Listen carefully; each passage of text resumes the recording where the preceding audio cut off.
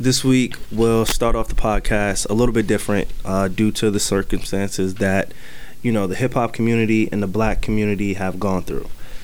Obviously, if you're familiar with the podcast, we are super lighthearted, super informative, super funny. We try and switch up the tone and the mood, but right now, it's kind of hard to do that when we're all collectively going through something so disheartening, so discouraging at the same time.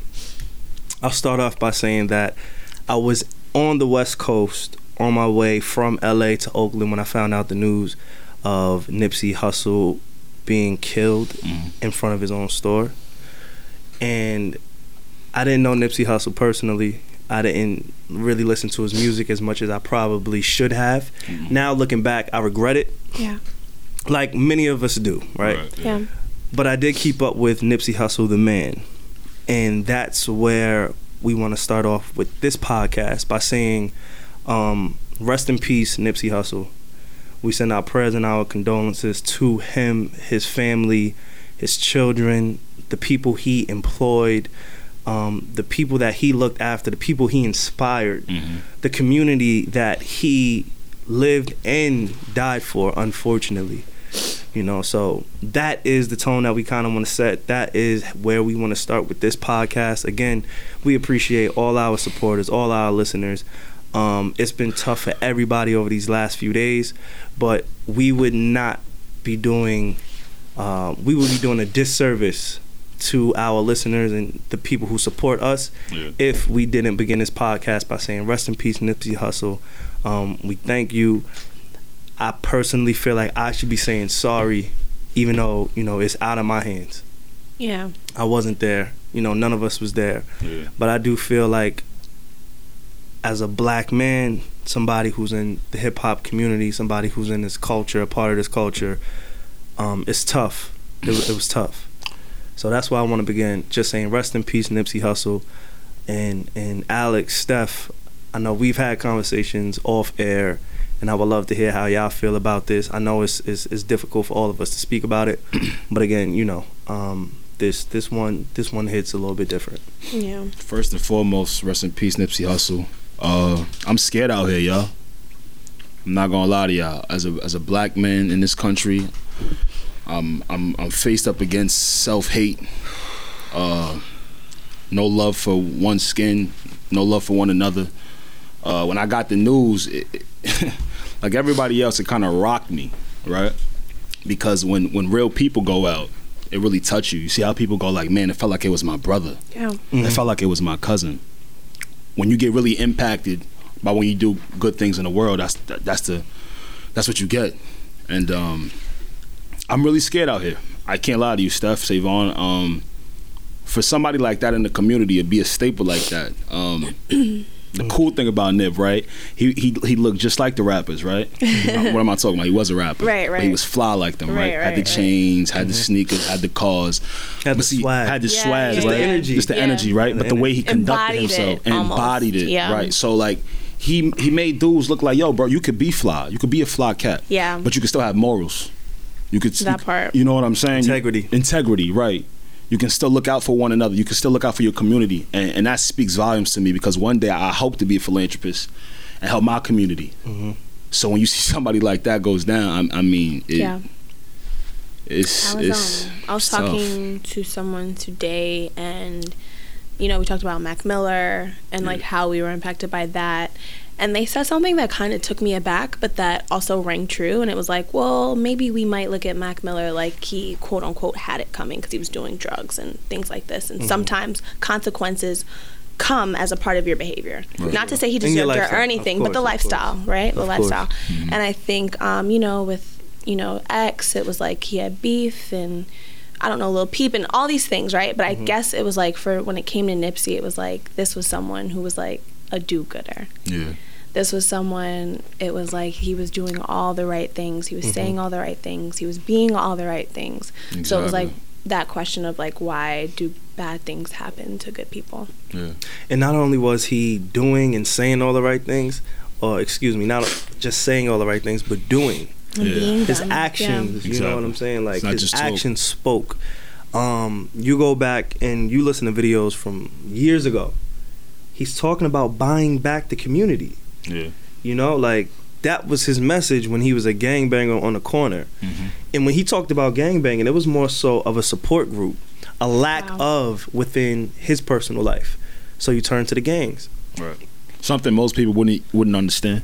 Exactly. Or that we don't say, because it's like, it's a theme in all of our music. It's like, we gangbang, right? But we don't know why we do it. And he would actually talk about, like, why we're in this place. Right. A lot of rappers, hip-hop, we had a lot of gang-affiliated lyrics and the lifestyle of gang members. We've heard it all our lives, right? When Nipsey spoke about gangbanging, he spoke about the necessity of survival and why. You know what I'm saying? Exactly. It wasn't so much glorifying the violence or vilifying gang members or himself. You know, it was about a matter of survival. And once you were able to climb out of that climate, out of that environment, you give back. Yeah. Exactly. And again, it's so hard. And I think the reason why it affected me as much as it did is because that's somebody that I look at and I'm like, damn, I wish I could be a little bit more like him. Right. I think that's the part there. Exactly. As a man, fuck the color. Yeah. As a man. As a man who wants a family one day. Exactly. Who wants to employ people. Who wants to empower people. I looked at Nipsey, and this is before he passed. I've looked at Nipsey over the last year or two, somebody who I need to be more like. The way he looks at his woman. Yeah, and I think we should talk about that, you know, like things he actually did. Exactly. For sure. We'll go into that. I know, Alex, you are a man of taking the time to do your research and this is my look into things and watch the documentaries and read the articles. So I know you could speak to, you know, what our boy accomplished. It's really like, all right, for me, we've talked about when Joe was here, Joe Fit. Yeah. Shout out to him. Shout out to Joe in Dubai. Yeah. I think he probably just came back. He's killing it. I'm not sure, but you were supposed to go on that trip, Steph. So I don't know. I was watching his page. I'll give you that. You were watching his page, you one of those. I was watching your page. You one of those. You're one of those. I was watching Steph's page to see if I took a trip. To see when she jumped out the plane. You know what I mean? Like, nah. We had a show to do the next week. He would have still been gone. It would have worked. Okay. And I wouldn't have had a sufficient excuse to be like, remember Joe? You know where you got your ass. Well, I appreciate you being here. But back to Nipsey, like one of the things for me is I always look at people. I looked at just people in general, and I'm like, what do I admire about that, or what they do, or who they are? Right. You know what I'm saying? So, like I said a few weeks ago, martial artists, anybody who trains in combat sports, boxers, whoever has the discipline to say, I'm gonna cut this out of my life for a greater good, I admire. Nipsey, with him, I did not question his love for Lauren London. I admire a man who can have he could walk in a room, he could have any woman that he wanted in any room that he walked in, but he had eyes for one. I think that's the love story that we are all kind of like. And I will say, I think the way it hit the community so much is that Lauren London and Nipsey were a unit. And we recognize them as such. And we all knew that, especially coming off a beautiful GQ. You know what I mean? Right? And so it didn't just fall as in it was this one great man. It was like this one great man and the woman who loved him and the people who loved him. And that surfaced over and over and over and over again. We all thought about Lauren first. I cried for Lauren for about 15 minutes. Like, you know, one of those deep, like, it was one of those where it was like, I don't want to just cry for her because this is sad. It's like, what if he was mine? Or what if mine left me? Exactly. That meant exactly what Nipsey means to her, to me. And I also kind of shed a tear for her, but I feel like that's proper mourning etiquette, not to post a video, to actually pray for people. Do you know how pissed off I get when people go send prayers to, but it's just to type on their Instagram? Yeah. is just to post. It looks good. No, can we actually send these praise over? Yeah, I even listen. Right. Like, I even have to catch myself sometimes because I'll say something because we all want to like make sense of the thing that happened, right? And we want to make the person feel better, and there's hope, and there's this, that, and there's that, but we say things that we don't actually do. You know, so we're not at the level where I feel that we can quote unquote be canceled. So it allows me to say a lot of things. Amen. Speak freely, my brother. It allows me to say a lot of things. Yeah. That if we had millions of listeners, I wouldn't say. Yeah. But I'm gonna be honest, and I'm gonna say say it this. now. Oh, forever hold your peace. Eric Holder. Who? Eric Holder. The suspect that they have in custody for the tragedy that occurred with Nipsey Hussle, right? Correct. Eric Holder was arrested at a mental institution. I believe it was strategic. Obviously, you know, you kind of want to use that in your defense. That will build the defense for whoever his lawyers are to say, hey, my client is impaired mentally, whatever. Cool, right? That's just my belief. I can't prove it. I hear you. Whatever. A lot of people believe that. It sounds awful to even speak of getting his killer off. But I hear what you're saying. When it comes to this guy, it's fuck him. I'm not giving him any out. Scum. Yeah. Me personally, right? Jesus. I don't wish bad on people. I really don't. I have a lot of people who don't like me. I want to see y'all win. I don't give a fuck. I'm too focused on my mission, myself, on our right. mission, what we're doing, right? Right. But Eric Holder, if he is the person who we saw in the video, I don't wish anything good for him. I don't want any reconciliation for him. I don't want him to have a second chance. I don't give a fuck. I don't hold that in my heart. I'm not there yet personally for me to look at a man who can do what he did and say, I forgive you. No, Me.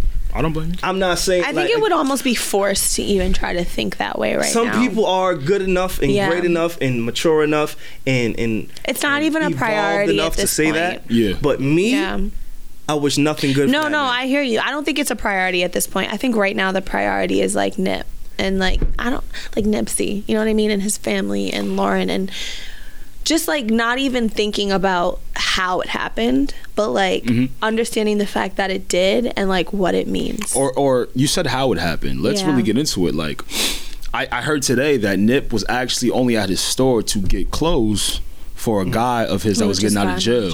He just did a 20-year bid. You know, so he's going to the store to do good again, once again. Yeah, a do-gooder. Just a do-gooder. Just like living your life. Like you died of being great. Like being you. Right. You know what I mean? That's some shit you do real quick. You know, like you in the hood. I'm here every day. I own majority of the spot and more. I don't need to hit security for that. Yeah. Steph, you mentioned before we got on the mics, you've been watching his interviews, right? Alex and I, since we've heard the news, we've been listening to his music 100%. nonstop. You know, I'm sure most people have gone back to do that research when it came to this great man, which is good. No, for sure, please. I don't think this is one of those like clout chasing things. It's like, no, for sure, actually get on it. That's good for you. Yeah. And I had somebody, they reached out to me and they said, hey, how do you feel about all the new Nipsey Hussle fans? How do you feel about the people who have gone back and listened to his music now that he's passed? And I said, that's great.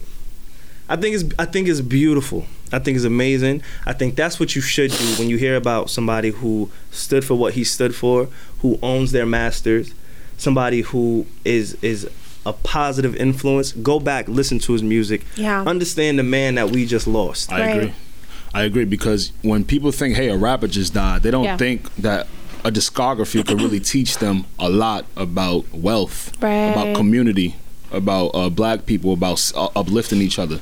So when new listeners hear it, they're probably thinking, yo, I'm gonna hear the watches, the jewelry, music, and then they really listen and they go, wow, so this is who we lost. Yeah, for sure. I think that's something like important that you said, like just kind of like that idea of always like helping us to level up and like owning your masters. I don't know if we fully understand the impact of what that means. No, me either. Like what does owning your masters mean? Well, is it even and I hope it's not like inappropriate to talk about like that's something that he championed, but like he did own a lot of, or he's independent. I understand that a lot of people weren't familiar with Nipsey Hussle. Yeah. But I will share this fun fact, and then we can kind of switch gears a little bit. Yeah. I want to say one of Nipsey Hussle's mixtapes in the early 2010s. So I want to say around 2013. Okay. He put out a mixtape, and he was selling each mixtape for $100. Yeah. Yep. You either could purchase it for $100 or you could download it, stream it for free. Yeah. There was no in betweens. For artists, any artist who's aspiring to make it, any artist who looks at streaming now and doesn't really understand it, that was a pivotal moment within music, within hip hop, for somebody to say, you're either gonna get it for free or you can buy buy it for $100. Like physical copies. Physicals, yeah. Hove. Smart. Yeah. Bought over 100 copies of that one album. Exactly. Smart. Exactly. Which empowered him to own his masters, because he was able to build and say, yo, I have this amount of money because I sold it for $100. Exactly. Right. You know, like he was a the visionary. Streaming services. Yeah. Visionary is the one word that comes to mind when I see his face. Yeah. Yeah. Not rapper. Yeah. Not gangbanger. And why, right? Why? Yes. Because of that whole mentality of like the slow grind, adding up to something, the marathon, and being like sustainable. Like I'm gonna hold. Remember how we always talk about like the house being built on sand? Exactly. Like what didn't it build his house on? On concrete. Firm. It didn't get any harder. Yeah. So yeah, 1,000%. Like it's again. Just to speak about some of the things he did in the community. Most importantly, just some things that I really felt with, I connected with. In 2010, he joined the development of Destination Crenshaw, which is a 1.3 mile long outdoor art culture experience celebrating Black Los Angeles. All right, that's big. Always uplifting our people, which is something we say, but I feel like it's something that goes over our heads when it's not practiced enough. Back in 2017, he launched, this is probably my favorite, which is very vital for a Black community. He launched the co-working space. Wow. And STEM Center. If you guys don't know what a co-working space is, it's basically like an environment where you get to come and everybody is working on different projects. Exactly. For sure. In the hood though. Yes. Very important. Come on. Very important. Where does it exist? Thank you. In Harlem. Exactly. I know, but you know. But where it's gentrified, no? 100%. You see what I'm saying? You see where I'm getting at? No, he's putting it right back into the community so we can actually use it. Yeah. Really big to me. And of course the STEM Center. Come on, man. You got a rapper talk about STEM research? Come on. I don't even know what that is. What are we talking about right now, man? What is that? Like the sciences? So it's mathematics? STEM research is basically, I don't want to fuck it up because I'm not a scientist. Please correct me. But it's basically taking particles from other cells and trying to repair us, if that makes sense. Scientists, please correct me. I think I'm on the right track. Animal? Yes, offensive human, taking human stem cells, trying to inject it, try to repair you, cancer, whatever it is. Again, I'm not a scientist, so let me know. But just things like that in the community is so vital because, again, like I come from a place where it's very, very poor. And when you're not given a certain opportunity, you feel like you can't do anything. Yeah. Oh man, especially when you're not represented. Oh man, being a kid in LA when NIP is running shit, you feel like you can actually participate in things and work towards something. So that's big for me. Yeah, for sure. Like again, it even goes to how the stereotypical gangbanger, gang member, how the police addressed him, and how the police were affected by his death and his passing. And we know how the LAPD has given it up in the past. Exactly. Not even again, we say a lot. And then we may not have a lot to prove about some of the people that we say that pass. Yeah. But this one is different. Very, very. The day after his passing, he had, or let me say the week of his passing, he had a meeting with the police commissioner. Of LAPD. To talk about furthering, the community. How can we get safer environments? What can we implement to make the community a better place for Black and brown people with the police? I saw a video of Nipsey sitting in a police car, interacting with the policemen. Right. It's almost like another Booker T, bro. And I'm not even gonna do my history on Booker T, but it's like the people who use the resources that they have to better the things that they like, to make the things happen that they want to see happen. That's exactly what it is. And the thing is, we look at the police like they're the enemy. Not all police are bad. Let's just put that on the line. Let's be honest. Not all police are bad. That's true. They're not. Just like not all gang members are bad. And Nipsey was not one of the bad. You know what I'm saying? So we got to put things in context. But it just speaks to the man that he was And again, I was emotional. I couldn't sleep. Yeah. I was in Oakland on the West Coast when I found out. Yeah, I was on tour. I had we was on the tour. I had just left LA. Right. So a lot of that energy was different. And I want to salute LA. I want to salute Oakland.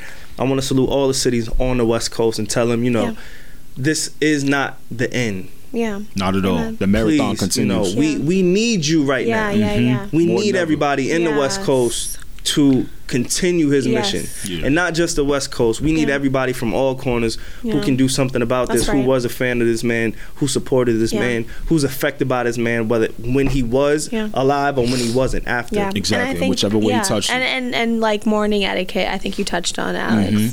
Just kind of like let the people who want to appreciate the man. Let's chill with the conspiracy theories. Let's remember that he has a wife and a child, people that meant something to him. How would you want your loved one to be handled in this 100%. Moment? For sure. So 100%. Again, we salute Nipsey and his work that he did while he was here on Earth. Jesus. Now it is up to us to continue his mission. I will forever be affected by forever March 31st. It is a day that I'll never forget. I remember where I was. I remember who I was next to, I spoke to, who I heard the news from. I'll never forget it. Let us not allow this to be just another black man gunned down by another black man in his own. I don't think his legacy will. I don't think his legacy will let us. For sure. No, we weren't. And again, we're all kind of around the same age. Yeah. I didn't understand the Tupac. I didn't understand exactly. And I hate how cliche that is, but it's the truth. No, that like 96. I was 3. Move up a little further. Yeah. I was 3 years old. I didn't understand Left Eye when she passed. I didn't understand. Doing the same type of work. I didn't understand Big L. I didn't understand. This is happening as we are adults. Yeah. I didn't understand. So many. Yeah.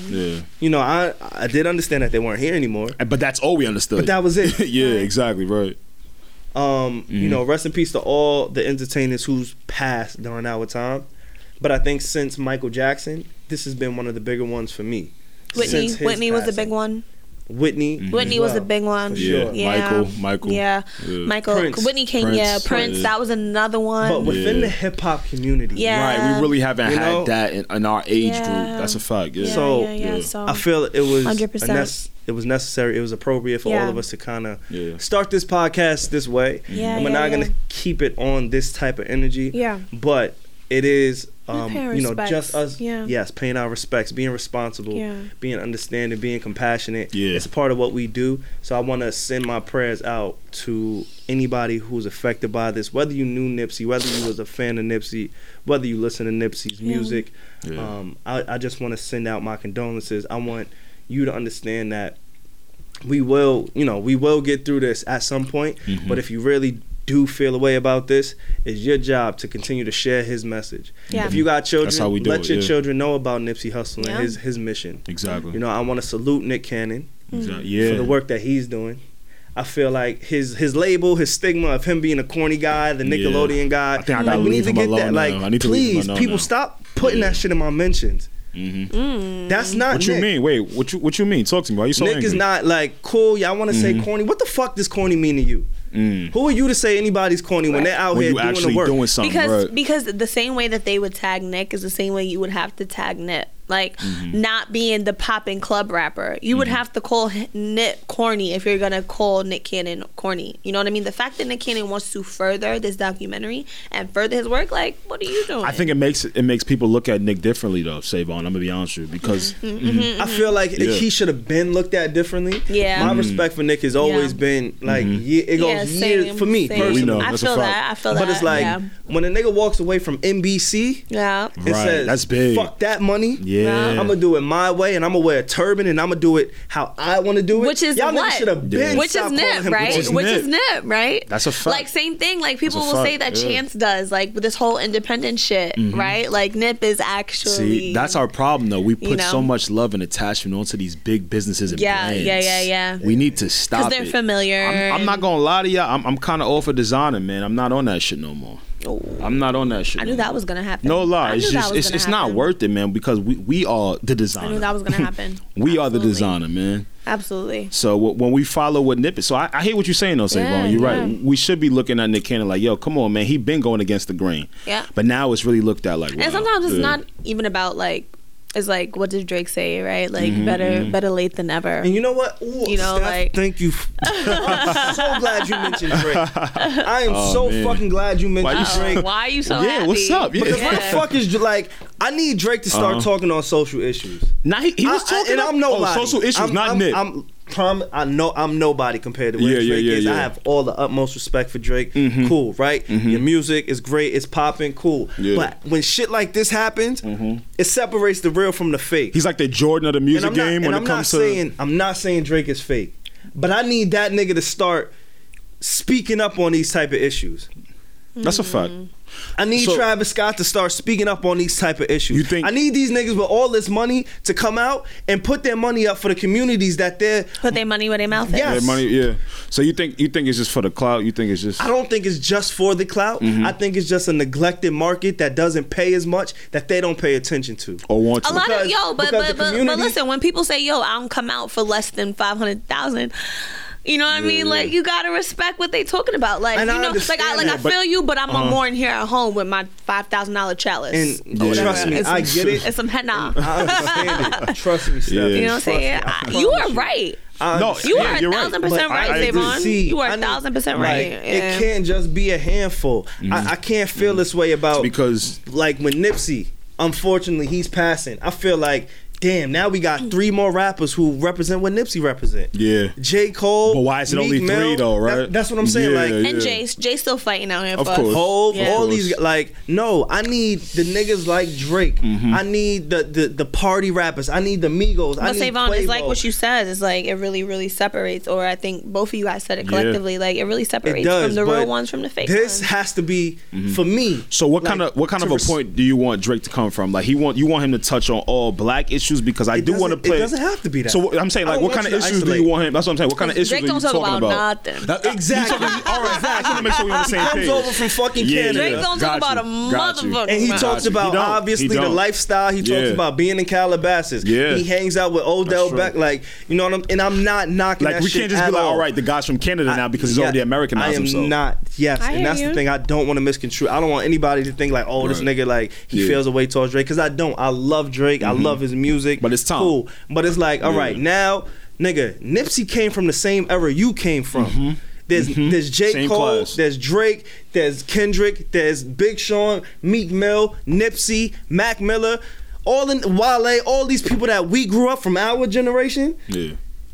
Drake needs to be one of the people who uplift us in this, because we need that. I agree with you. We need that with because this one. If Drake doesn't, yeah, we need that shit, bro. Yeah. And that's how I feel when I see, like, personally, when I see him pouring out the bottles, and again, I don't want y'all to think I hate Drake or I dislike Drake, but I understand what it's like being a man. And when I see another nigga who put his life on the line, and not saying this is no conspiracy shit, and he died for whatever people are saying, he died over some bullshit, in my opinion. I think so. Over a nigga who was a hater. Fucking hating ass cool. Nigga, but we don't even know. We don't even know that one. But now it's our responsibility. And the way that Nick Cannon's holding up the picking up the baton, you gotta salute it. Yeah. In the way because I guess going back to what you were saying about it being cool, like being cool, whatever you guys need to know, being cool is being a person of your word and really being about talk about it. And then you know what? You know what I'm saying? So yeah. I just want to shoot Drake some bell, right? Yeah. I don't know what he's doing. We saving him? No, I'm not. We threw him over when we saved him real quick.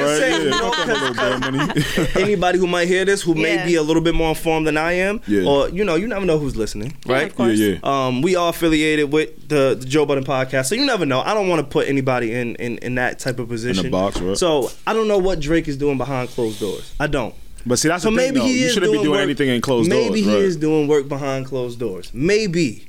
You never know. But I hear what you're saying. Right now, in the climate, the moment that we're in, if you are doing something behind closed doors, nigga, I need you to open those doors. No, I hear you. It's kind of like I agree. I need to see that. It's like what Steve Harvey was saying with Monique. Do you remember that? And he was just kind of like, we said that you were being blackballed in private, but we said that you were being blackballed in private, but we didn't stand up for you publicly. Yeah.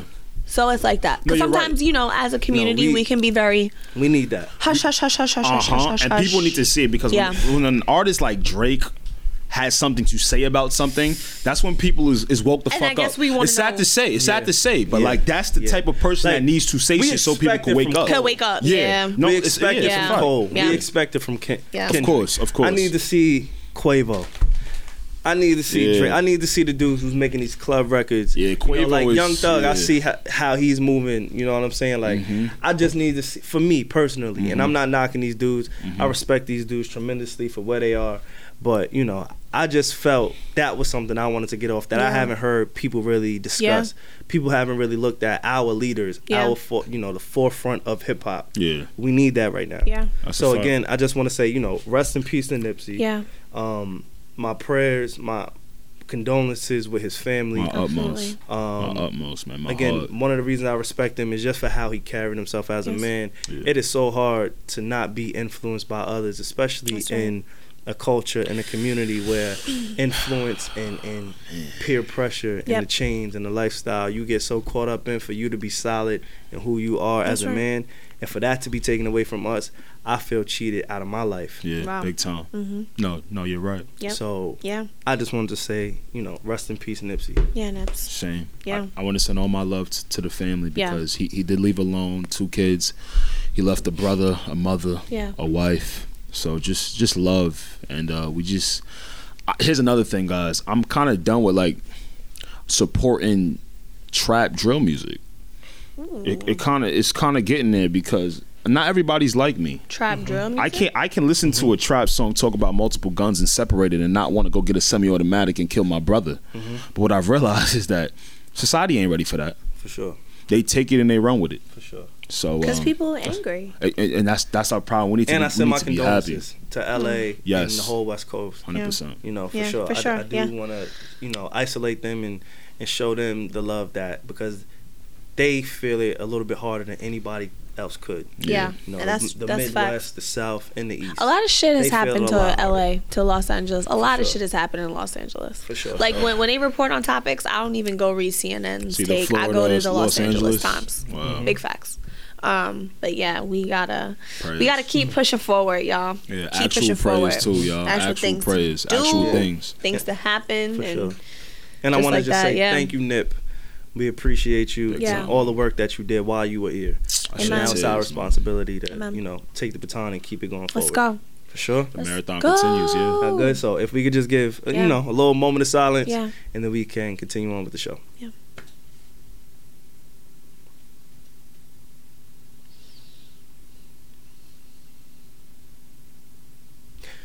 All right. It is What You Need to Know When You Need to Know on the Need to Know podcast. I'm your guy, Savon. If you didn't know, that introduction is a little introduction to who the fuck I am as a person. We're here. I believe we're on what? Episode 48? 48, yeah. We didn't record last week. We do have a lot to talk about this week again. Yeah. So we don't count the episode we missed as an episode. No. Because the week before was 47. So this is 48. This is 48. For sure. Okay. For sure. Just keep so we on episode 48. I also want to say, I don't know if y'all remember. What's up? And also, Alex, you didn't introduce yourself. So. Oh, yeah. Let me say who I am, right? It's your boy, A. From Chinatown. So smooth, like. Yo, Savon be so mad at my. Listen, we have to talk about this. Savon be mad at my smoothness. He'd be like, give yourself an adjective. This guy is so smooth. Savon, I can give you some sauce. What's up? Right, you good, save it for me. You want a little sauce? Save it for me. Save it for you? All right. For the lovely. For the lovely. Steph Styles in the building. What's going on, Steph? Hi. See? Guess what? This time, listen, when y'all give me dry intros, I'm going to give you a dry hello. Okay. Hi. You know, women always want things wet. And I don't understand. Like, that was dry. That was cool. Just leave it at being dry. Save on. What time is it? How far into the show have we gotten? Oh my God. If you want to be honest, like, we are pretty far. All right, Savon. Go ahead with your introduction. We still got shit we want to talk about. Yeah. Tell people who we are, what we do. We talk a lot of shit. I talk a lot of shit. I'm saying. You do talk a lot of shit. But I like to have fun with it. What we doing with the people? We doing something nice for the people. Yes, we're doing something amazing for the people. And some people don't even like it. But it's okay. Okay. They was like, I thought you canceled Kanye. Hold on, no. Honestly, I'm kind of with those people because I'm about to get in Savon's ass real quick. Pause, no freaky. Shit. What's up? Shit. Yeah. I just want you to remember when we were in the old studio stuff, and I wore my Yeezys, different flavors. You have flavors. I am going back to that time. Every other week, he's looking flavors. And now giving you hell. Giving me hell, right? Yep. And now it's Yeezy Boy Savon. Oh. That's a 700 say. I ain't gonna lie. Let us just tell you that the Yeezy giveaway is totally Savon's idea. Yeah. I will die on that bullet. I will. And we just like to support what he does. I'm gonna side with Savon now. You know what? Kanye is crazy. All right, listen, but he doing something with the shoes. And let us tell you. Listen to A. I will speak for myself. I never canceled Kanye. I prayed for Kanye and said, Kanye, please come back to who you are. Kanye started doing his Super Soul Sundays or Oprah. And he switched. Lack of soul. There's no like. Ain't even a pastor in there. Yeah, there's no. And hold on a second. There's no prayer. And hold on a second, right? Because somebody commented in the comments and it was like, "This ain't church. I don't care what you say." Right. And I was like, "Wow, Oscar the Grouch." Is it church a community? So negative. Right. And I'm like, church is a community. Mm-hmm. There was mad people there. I saw people. I did. I saw praising of the Holy Spirit. I saw fellowship. Right? Fellowship. I saw fellowship. Shout out to my guys, Mom and Chris. Okay, I saw fellowship. You know what I mean? And I saw something that was being created that was bigger than themselves. And he got your ass. No. Just cut to it, sweetie. No. Well, that's cool. You know what? That's cool. I'm not going to be double-minded as so many Americans are when it comes to Kanye West. Okay, I'm going to stand. I like that. I respect it. And Savon is always one to tell us, stand in who you are and stand in let your yeses be yeses and let your no's be no's. Yes, sure. And I am full speed ahead for Kanye West, and I always will be, and I always have. You better stick real firm in your comment. And let me tell you something. That does not mean that I think he's a perfect individual. Exactly. Well, I respect. He's just doing something with them shoes. I respect that. You. That's how you feel. That's what you stand by. Cool. That's on you. We are giving away Yeezys. Yeah. All right. Okay? Which says a lot. Yeah, we are giving away. Because we could have been giving away some nice ass New Balances. And I want to be. Who want New Balances? Raise your hand. Listen, I want to be clear on why we're giving away Yeezys. I do. Talk to me. What's I want up? to clear this up because a lot of people were in my comments. They were coming for me. I felt the way about it. Oh, like my man. nigga, if you come at me for I'm trying to give you away a valuable asset in life. Some right? nice tennis shoes. Of course, you don't have to wear them. No, you can. And that's the beauty of this contest. Like we could have picked any sneaker in the world. Obviously, like we're not gonna give you niggas some Off-Whites because I can't afford no Off-Whites. I'm gonna be honest. No, we probably could afford some. Who is Off-White collaborating with really quickly? So they do a bunch, but Virgil is the leader of that show. So that's Louis Vuitton or Gucci? So yeah, he works for Louis. Louis, no Gucci, So, Gucci band, Gucci obviously band. A plethora of sneaker companies or shoes that we could have came up with. Yeah. But I remember when Yeezys were exclusive. I remember when and they still are. So stop the shit. No, they are for sure. And I'm not even talking to y'all. I'm talking to our fucking audience. Oh yeah, who's been coming at us because we got a lot more inquiries about having the Yeezys than we have had against. And there's a lot of niggas in our email that's all right. What you mean they what's the size, my nigga? I'm trying to put those on. There's a market, so let's stop the bullshit. It's cute. It's like, woo, we're protesting. There's a couple dudes I seen talk shit on Twitter, but they in the email. I don't know. That's all I'm gonna say. Greg and Daniel. It's like. Exactly. You know what I mean? Like, cut it out. No, for sure. But again, if you win this contest, if you win by chance, please feel free to resell them.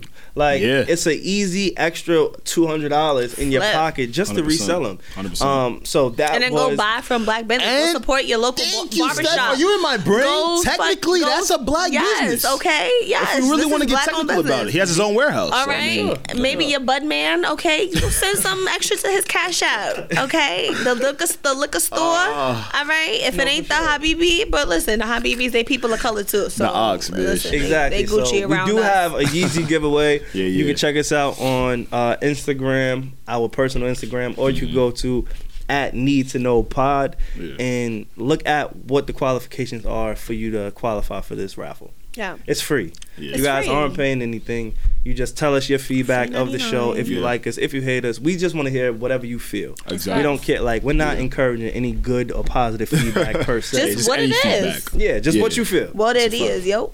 What's up? So that's the Yeezy giveaway.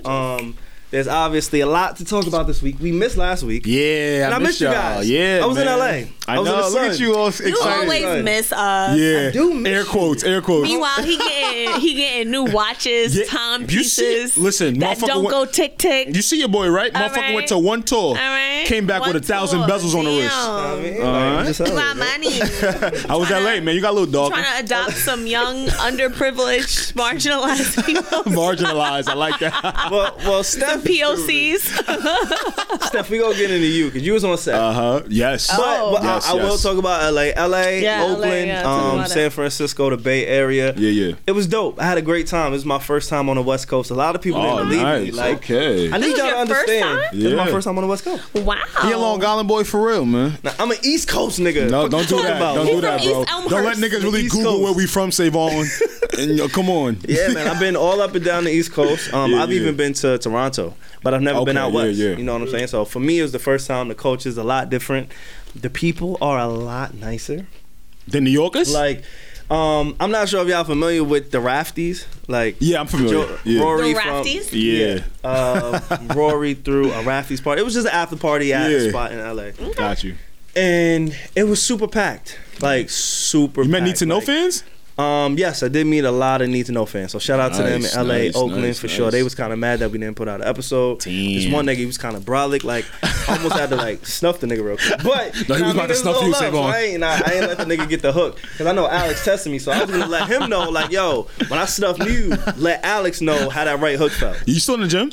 Yeah, I'm still in the gym. You sure? What the fuck you mean? Get your shit right, bro. I've been getting right. I'm just let you know. Yeah. I'm gonna tell you about my diet later when we get into everybody's life. I've looked at some old pictures of us when we were at the old. Get into it, stuff. I was looking at some while we were at the old studio. Yeah. Don't keep. And you guys had some fluctuations, right? We did have some. There were some fluctuations. I realized one of us stayed consistent. It was me. Oh shit! Nah, but other than that, there was some time you guys had your good times and you guys had your bad times. I was like, all right, great. Alex looks good in that shirt. All right, Savon's killing it. Great, amazing. I was, extra on the donuts. This is true. But I will say, you had some oxtails and peas. I will say, this has been a good season for you guys. You're looking healthy. You're looking like you're taking care of yourself. Thank you. We're flourishing on the inside and the out. I appreciate that. I appreciate that. You know what I mean? Like, shout out to alkaline water. You really want to make sure your health is right when you're trying to like have sex. So making sure like your diet is good, your treadmill game is right. You ever have sex and still got like a burger stuck in your belly? Nah, that's the worst sex in the world. I've burger been in there, the belly. Like I've never had that kind of sex. Like I never want to have burger belly sex. It was again. bad. Burger belly sex is not it, bro. Don't eat the onion rings with it. Are we supposed to like talk about things that are happening in the world? Yeah. Are we done talking about each other's weeks? But yeah, I just want to say shout out to LA. A lot of people on the West Coast, they want us to show them a little bit more love. So we appreciate y'all. We're moving in 2020. I'm bringing them with me. Don't worry. Oh man, they might say no now, but we're moving to Oakland in 2020. Need to know podcast. Stay tuned. I don't know when. Yeah, we're gonna leave that over there. Don't worry. Don't worry. I got you guys. For sure. Steph. Oh man, talk to me. What's up, baby? You're a clown. Don't do this. Don't do this. Give us the update. I am a clown. How's that going? All right, guys. Yeah. So I've been shadowing for the past 2 weeks. This week, I was a main entertainer. A main entertainer. So you Let me tell you something. Clown life is very structured. Kind of nasty, right? All right, because you know what? People like you and other people don't take clowns seriously. I mean, how is it supposed to be taken seriously? Guys, listen. I'll tell you this way. I'm listening. Your dad calls me to put your party on. All right. If so my dad that's number one. Wait, hold on. You don't know my dad. If my dad and your dad, I love you, but if my dad is calling you, we have a problem. Not to put maybe a private party. Anyway, trying to get you know you a little bit. Come on, think better of him. No. But for real though, like I was in unicorn. I was in unicorn outfits and I'm supposed monster to be outfits and Hulk outfits all weekend. And it's so funny, right? Because like no one can see you and you can't see no one, but this one kid I had on a unicorn outfit and he was staring into my soul. So you have like two eye holes, right? That are kind of like it's like your head is in a cave, right? It's like this is your head, and then this is your cave. Bunch of so space you have to turn your head all the way one way to look out one eye hole, and then turn your head this way to like look out another eye hole. And this one kid was just like, who's in there? Where'd the other girl go? He knew it was a switch up. So I had to look away, like when he would look at me too deep, because I'm like, this guy's he's gonna see my face, so I'm gonna turn away. Like he would like look at me so like I know this is a setup. But I mean, honestly, other than that, like I don't like, it humbles me so much. But at the end of the day, like I get paid in cash. There's no taxes. Ooh. Like don't let the government hear you. Listen, don't let them hear this. IRS people don't listen to this. No, I pay taxes. I'm just kidding, guys. Nice. I definitely pay taxes. It's not under the table. Me too. But they get tips, right? So that's the good part. The tips are the cash. Nice. That's beautiful. Nice. That's what's up. So it's amazing. Ain't no funny money. Ain't no funny money, even though it should be funny money. Your beard looks like it's like really flourishing. You know what's funny? I'm actually taking more self-care. I've actually subtracted meat out of my diet. Well, look at you. You told me that a year ago. Look at you. Like, look, I'm about to expose him. I'm about to expose Alex. Say, Mark, you're supposed to chill for the new listeners. You're supposed to chill. Go ahead, do it. Before all of us even created this podcast, me and Alex had a business meeting. Yeah. We went to Applebee's. And we had meat. Pause. It was pause. No freaky. It was me and Alex. We went to Applebee's. Yeah. I got like buffalo chicken or some shit. Alex got spinach dip. I said, yo, Alex, that's quite healthy of you, my friend. Like, what's going on with you? I'm like, yeah, come on. You know, African, Nigerian, strong black man. Like, where's your protein coming from? Yeah. Alex looks at me and he says, nah, bro, I don't do meat no more. That was a year ago. What changed? So now you're telling me, yeah, man, you're back on the no meat diet. I'm back on the no meat diet. Somewhere you relapsed. Yes, I relapsed because honestly, man, it takes a while for meat to really get out of your system. And as I'm gonna be honest with you, I eat chicken about every goddamn day. So if I've been doing the math, that means I've been backed up. My system really hasn't been flushed out. Yeah. And it's kind of awkward because I'm trying to become a pescatarian now and I don't like fish. Ooh. So, that's hard because I'm a pescatarian. I'm a pescatarian, but I love fish. You see, I love seafood. It's kind of awkward for me to. So how am I going to make that work? You're going to have like a high Y'all gonna pray for me? Plant protein intake. Fuck. Which is like a lot of like legumes and beans. Steph, I'm not eating no fucking legumes. Well, legumes are like nuts. All right, I'll eat some legumes. Pause no freaky. Hey, yo, this nigga says some flagrant shit every week. Pause no freaky. Go on. But it's all good. Yeah, you know what I mean? Like, but it looks nuts, listen, if you've started already, I say you continue because you look great. Thank you. I appreciate it. Oh, and we only doing alkaline water, y'all. Okay? For sure. Don't shout out the name brand unless they give No, hell no. They got to give me the bag first, but I'm doing all right. That's it. Yeah. We didn't come in last week, so we missed a lot. One of the top things that I did want to talk about this week was Cardi B. We all love Cardi B. I do. But she was drugging niggas. Yo, come on. Why did you say it like that? That's what it was. And I feel like a lot of people, because we love Cardi B, we've been kind of walking and tiptoeing around the conversation of Cardi B drugging men to rob them with the intent of robbing them. Yeah. And fucking them. If we just being honest. But bro, like, you know her main interest wasn't really the honest, sex, man. That's right. The sex was a tool to get what she wanted. Of course. But it happened. That all was right, a can thing. I step in? So, of course. That's what we got. Tagging. The lovely stuff. I'm gonna do this quickly and swiftly because I know that's how I like you guys are barely gonna hear it. Concise. To the point. Shut the fuck up. I'm just waste time. Bum ass. So just shit to shut up, nigga. Just be quiet. Go ahead, Queen. Sorry. Just be quiet. I'm gonna do this real quick because I know you guys are gonna probably look over it anyway. But I'm gonna take the quote unquote feminist approach with this. Yeah. And I'm gonna say Cardi B said, and I agree with her, that thousands, like so many rappers, get applauded for their hustles, for their gang banging. Yeah, that's true. For their drug deals, their escapades with women, et cetera, et cetera. And they glorify that in their music. Right. Cardi B had a moment where it was like, oh, we went back into your catalog and we saw you with this video saying so and so, thus and so, and thus and so. Not music catalog. Not music catalog. Right. Just her videos. Because we know how she started. Before she started the music, she was heavy on Instagram. And Vine. And Vine. Yeah, we know and how that's she was how we knew her. Yeah, exactly. I didn't even know she was on Vine. Yeah, she was nasty on Vine. That's Vine. when A was being nasty. All right, keep going. Okay. Because I'm about to like interrogate you on that, but that's another topic. So, boom. So she brings up this video, and now there is a surviving Cardi B hashtag like narrative, right? Narrative, and where various guys are talking about how they've been hurt by Cardi B. Maybe so. I just think that it's interesting that Cardi says, you know what, I did not put this in my music. I did not glorify this as like, this is a lifestyle you should push. Yeah. This happened to me. I needed to make money. Yeah. And I did it in my past, and I'm not proud of it. Right. It didn't come up as a part of my art. There's a lot of rappers, however, who do glorify these types of behaviors. You guys don't have a problem with them. And so my thing is not give Cardi the clout because she did this. It's more so like, don't penalize her because she did it, and also praise men for doing some of the same things. It's like, I'm not asking you to give her award because you award men. I'm asking you, like, if you're gonna crucify her, crucify all parties who exhibit this behavior. I see what you're saying, because I gotta be honest with you, there's definitely a double standard. Because when the news broke that, like, hey, Cardi was, drugging guys, being from New York, like, I'm gonna just be honest with you, Steph. You was scared? Not even scared. I just knew. So, like you knew, like, that this is something I know that what time happens. it is. Yeah. Again, maybe that's me being insensitive. Listen, New York. Listen, it's just different. New It's York the concrete jungle. It's They different. Like, yeah. So you went to Lust, right? And she drugged you. Sounds like you had a great night. But nah, I've just heard scenarios like this, and as a matter of fact, my friend was kind of involved in this. And what if I told you he wasn't even really that tight?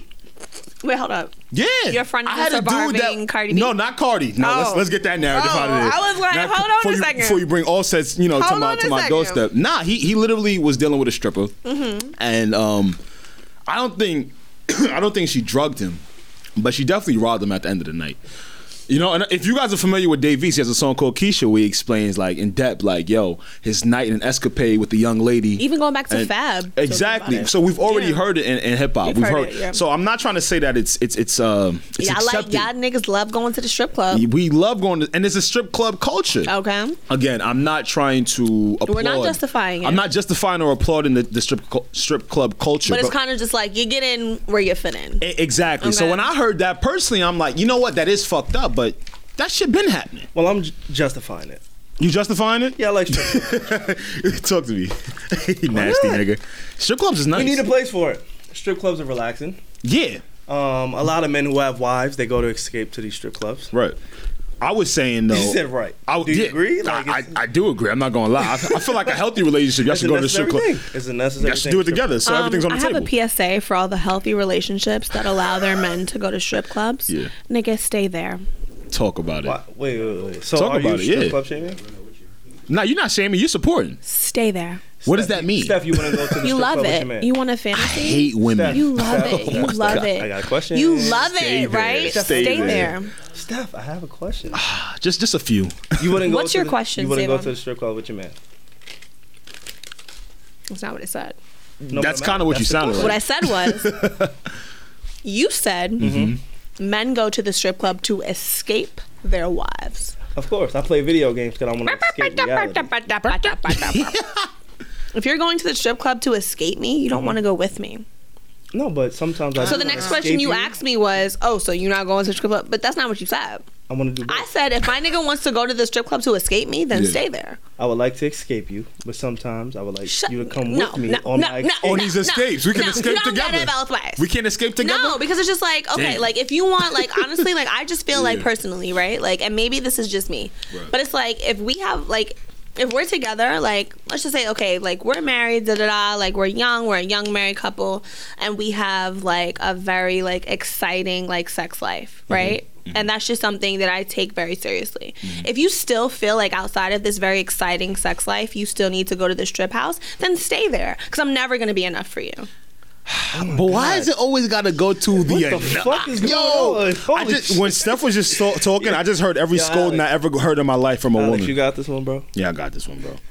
Why you gotta be all of that though?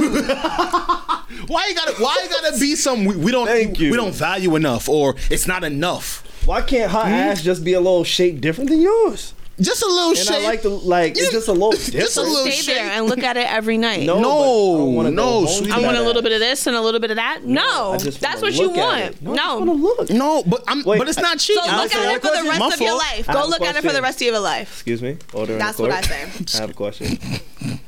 When you go to a museum or when you go to a car dealership, you look at the things that you like. There you go. But you take home one car.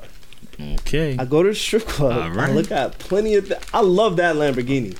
I can't afford that shit, so I'm gonna go home with the Honda. You might be my Honda. You can't call your wife a Honda, Savon. I was with you. But the Honda was with you. The Honda is always there. The Honda's like, you might be my Honda. Why what you want me to do with this? Yo, Savon, I was trying. What you want me to do with this? Come on, B. What's wrong with that? What you really want me to do with this? You want me to lie and say you want me to Lamborghini? talk? You want me to defend myself for this? Yes. I won't. You do it. Savon, you can't call your wife a Honda. Why can't you do it, Alex? Because I won't. Marvin, my bugging. Savon. What's wrong with saying, yo, I want you to be my Honda? Listen, though, he got a good point, though. He got a good point. Lamborghini's like, I don't. Gets the job done. Exactly. I just want to, bro. It's affordable, it's efficient, Chris. All I want to do the Honda is drive the Lamborghini. Man. I don't want the response. I don't need the Lamborghini. Not even drive the Lamborghini. Just see it drive fast. I just want to see the Lambo drive fast a little. When I go to the strip club, I just want to see a little twerk. Do you guys still want me on the show? I love you on the show, stuff. We need you. Come on, man. You guys don't want That's me on wrong, the show. But the strip club. No, Alex, what are you doing? You did not agree with him. Listen. Are you not gonna fight? I feel like in a relationship, right? You need a Honda. Are you okay with what he's doing? In a relationship, you need a bike, you need a Honda, and you need a Lambo. All right. Now, the bike is the side bitch that you don't really care about. See, I wasn't gonna say that. I was gonna say that could be like a gaming system. Steph, come on, keep with me. You got a bike, you got a Lambo. You feel what? The bike could be the gaming system. Which one? I don't own, by the way. We'll talk about that later. But all right, cool. So let's move this over to the other side. Oh man. Hold on, we got away from. So I have my king, right? Oh God, I have my talk king. to me, sweetie. Talk to me. I have my king, someone who sits on the throne of my life. I'm here. Oh, I'm here. Okay, but then I have a poor boy who he looks better than you. This bastard, eh? Okay, he works out. He is young. Okay, talk to me. Okay, handsome. Talk to me. Handsome guy. Something like that. Something you could never be physically. Okay. Are you talking to me or Savon? I'm talking to both of you. Hey, whoa. Yo, he trying to throw me under the bus, right? I did. You see how I tried to throw your name first, right? You ain't talking to me, right? Fuck out of here, nigga. This is both of us. Okay, but then I have my king, I have my pool boy, but then I have somebody who goes out to war. Where I'm from, you said the pool boy will be cleaning the pool, and your wife will be in the bed. There's separation. Wait, hold up. For all my listeners who don't understand what the fuck they say. Yeah. I'm over here getting on my Ninja bag. Because I don't know what the fuck they say. What I'm trying to say is, right, you bring up the pool boy, right? We could always include everything. I think that's the problem with relationships today. We feel like we can't include. I'm not saying so cheating. You can include side bitches? No, see. That's where we deviate, my friend. We always get caught. That's here. where we deviate. You guys notice a trend with us? What's up? We always get caught with like this, bringing other people into our relationship shit. Well, I just want to clarify. It's the analytics of a lot of relationships. We do have fan mail today. Yeah, and the fan mail includes other people. Yeah. Oh my God. Right. So we do have to. Right, like it's a reality that's going on in the street. Let's do it. That's all I'm doing. That's all I'm doing. I just want to know that it's equal opportunity out here. Okay. Because y'all love talking about provision and options as it pertains to y'all, but y'all don't like talking about that as it pertains to your lady. Are we canceling Cardi? What? It's when do we even really? Because cancel culture, it is a thing. Pick this apart. We attempted to cancel Rick Ross a few years ago when he said slip Molly in her drink. She ain't even know it. Yeah. I would assume that Bill Cosby, you know, he did the same thing. I would assume that Cardi used some similar methods. How many people did she drug? So like one or two? Doesn't matter. I mean, if you did like one or two, it's a doesn't matter. Yeah, it does. As a man, if I drug it does. 2 women. Yeah, it's less. Less an issue than if you've done it several times. So if Bill Cosby did it twice, it's okay. Let's say he's had sex with 500 women and he drugged 3. He's cool. He's cool. We just gonna let him rock. Steph, be careful. Steph, I'm scared of you. Steph, be careful. Yeah, you know you chatting right now. Just say yo. You on that ledge. it would. I would dare to say that he doesn't have an issue. He has he doesn't have like a disorder. He has like an issue. He has like an issue. Yeah. All right. So what does Cardi have? Listen. Listen. I don't know how many men she's drugged. So has she made it a habit? So you're saying it matters on the amount of people? Have you ever cheated on your girlfriend? No. How many times have you done it? Does that matter? Yeah, it does matter. Yo, you know I'm not the relationship nigga, bro. I was always. How many times have you cheated? You're a liar. I'm not gonna lie. Savon is a black man who is a part of the faithful black man community. King. So I can only coordinate with what he has said on the mic. Young king in the building. Okay, Steph, fix your face. That's when the New York shit come out. You know what? Like, who you talking to? I'm not even finna. Damn me up. It's my King. nigga. Finally, up Finally, you hear this nigga? I ain't know what he had between his legs for a minute. I thought he was on Steph's side. He finally held me I'm down. gonna let you sit in that one, bad. right? That's your friend. That's your friend. I'm fucking with y'all. That's your friend. I love You Don't want to beat me disturb up. me, you bastard, eh? That's your friend. You want to talk to me, you don't know what's in between my legs, you bastard, No, eh? I don't. You will never find out. Wait, honestly, You will never find out. Why are you saying it like he was asking to find out? That's kind of how it sounded. I'll Like, never get your find boy. out. What, Steph? Don't try it. Like, Steph is really want to pit us together. We got other topics to talk about tonight, y'all. All right. Cardi, I will say. I'm not canceling Cardi. I'm not canceling Cardi. And you said you was standing for Cardi, so let's talk about it. Speaking of cancel culture, right? Mm-hmm. I'm sorry to cut you off. Yeah, no, you're fine. that's fine. Culture. There was a topic that I haven't heard many people talk about, and I want to talk about it because J. Cole said he's not canceling anybody, like no one, Not even Kells. any circumstance. J. Cole, one of the prominent figures in our community and our culture. Why he said that? He, I don't know why, so I'm not gonna sit here and lie and say I do know, but I saw the quote, and I read the article that said he's not canceling anyone, but I just, I don't want to misinform anybody. But Why anybody do you who's think he interested said in it? hearing it. Why did you bring that up? You think we shouldn't Because cancel people? we're talking about cancel culture. You said you're not canceling Cardi. I know a few people who are attempting to and cancel then J. Cole Cardi. said he's not canceling nobody. And yeah, he said he's not canceling anyone. You think there's something important? You think there's something to that? I think honestly, so for Cardi's case, I feel like once you get a certain amount of fans and the music is matching the time period, that it's actually hard to actually cancel somebody. So when Cole says, hey, I'm not canceling anybody, I think he's thinking more progressively because we're the type to say, hey, I'm canceling you right now, right? Cole was saying, yo, man, I was never canceling it. And then we catch up to Cole. I do believe, though, certain things are just too nasty where I just cannot. Like what, Kanye? The Kells. No, Kanye, listen, just misguided. Shoes is hitting, like I said. Shoes, he doing something. I tried to tell you, bum ass. Not comfortable. So whoever wins, those shoes are comfortable. I tried to tell you. Those are my airport shoes. Like, that's how comfortable He has they are. airport shoes. Yeah. Yeah, like, airport shoes is the thing. Like, airport comfort, shoes. No? We do have a guest today, and I can't wait to speak to our guest because there's a lot of the conversation that we're having. Yes. I would love to hear his input. Yeah. Again, last week we missed the episode, so we're just trying to play a little bit of catch up. Yeah. But canceling people in general, he's not doing it. So is there anybody that people want you to cancel that you're not going to cancel? That I'm not going to cancel. I guess Kanye would definitely be on that list for sure. Just one. Yeah, Kanye's fine. Kanye? Yeah, because I'm not just going around just like trying to cancel people off. So when Kanye's new album drop, yeah, you are listening on the first day. I'm listening on the first day because of what we do, Savon. Because I feel like it's our job to. Okay, if you weren't a podcast, if you weren't cool, if you didn't have to.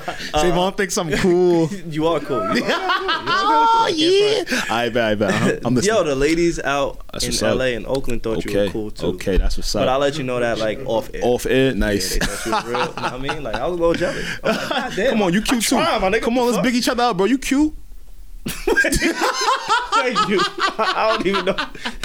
Yo, come on, man. I'm comfortable saying that. No, I'm trying. I mean, like, we some good looking brothers on the podcast. So I respect that. But yeah, so Kanye's your one person who you refuse to cancel in this cancel culture climate. Yeah, solely because like, all right, so when this album drops, I'm a curious person naturally.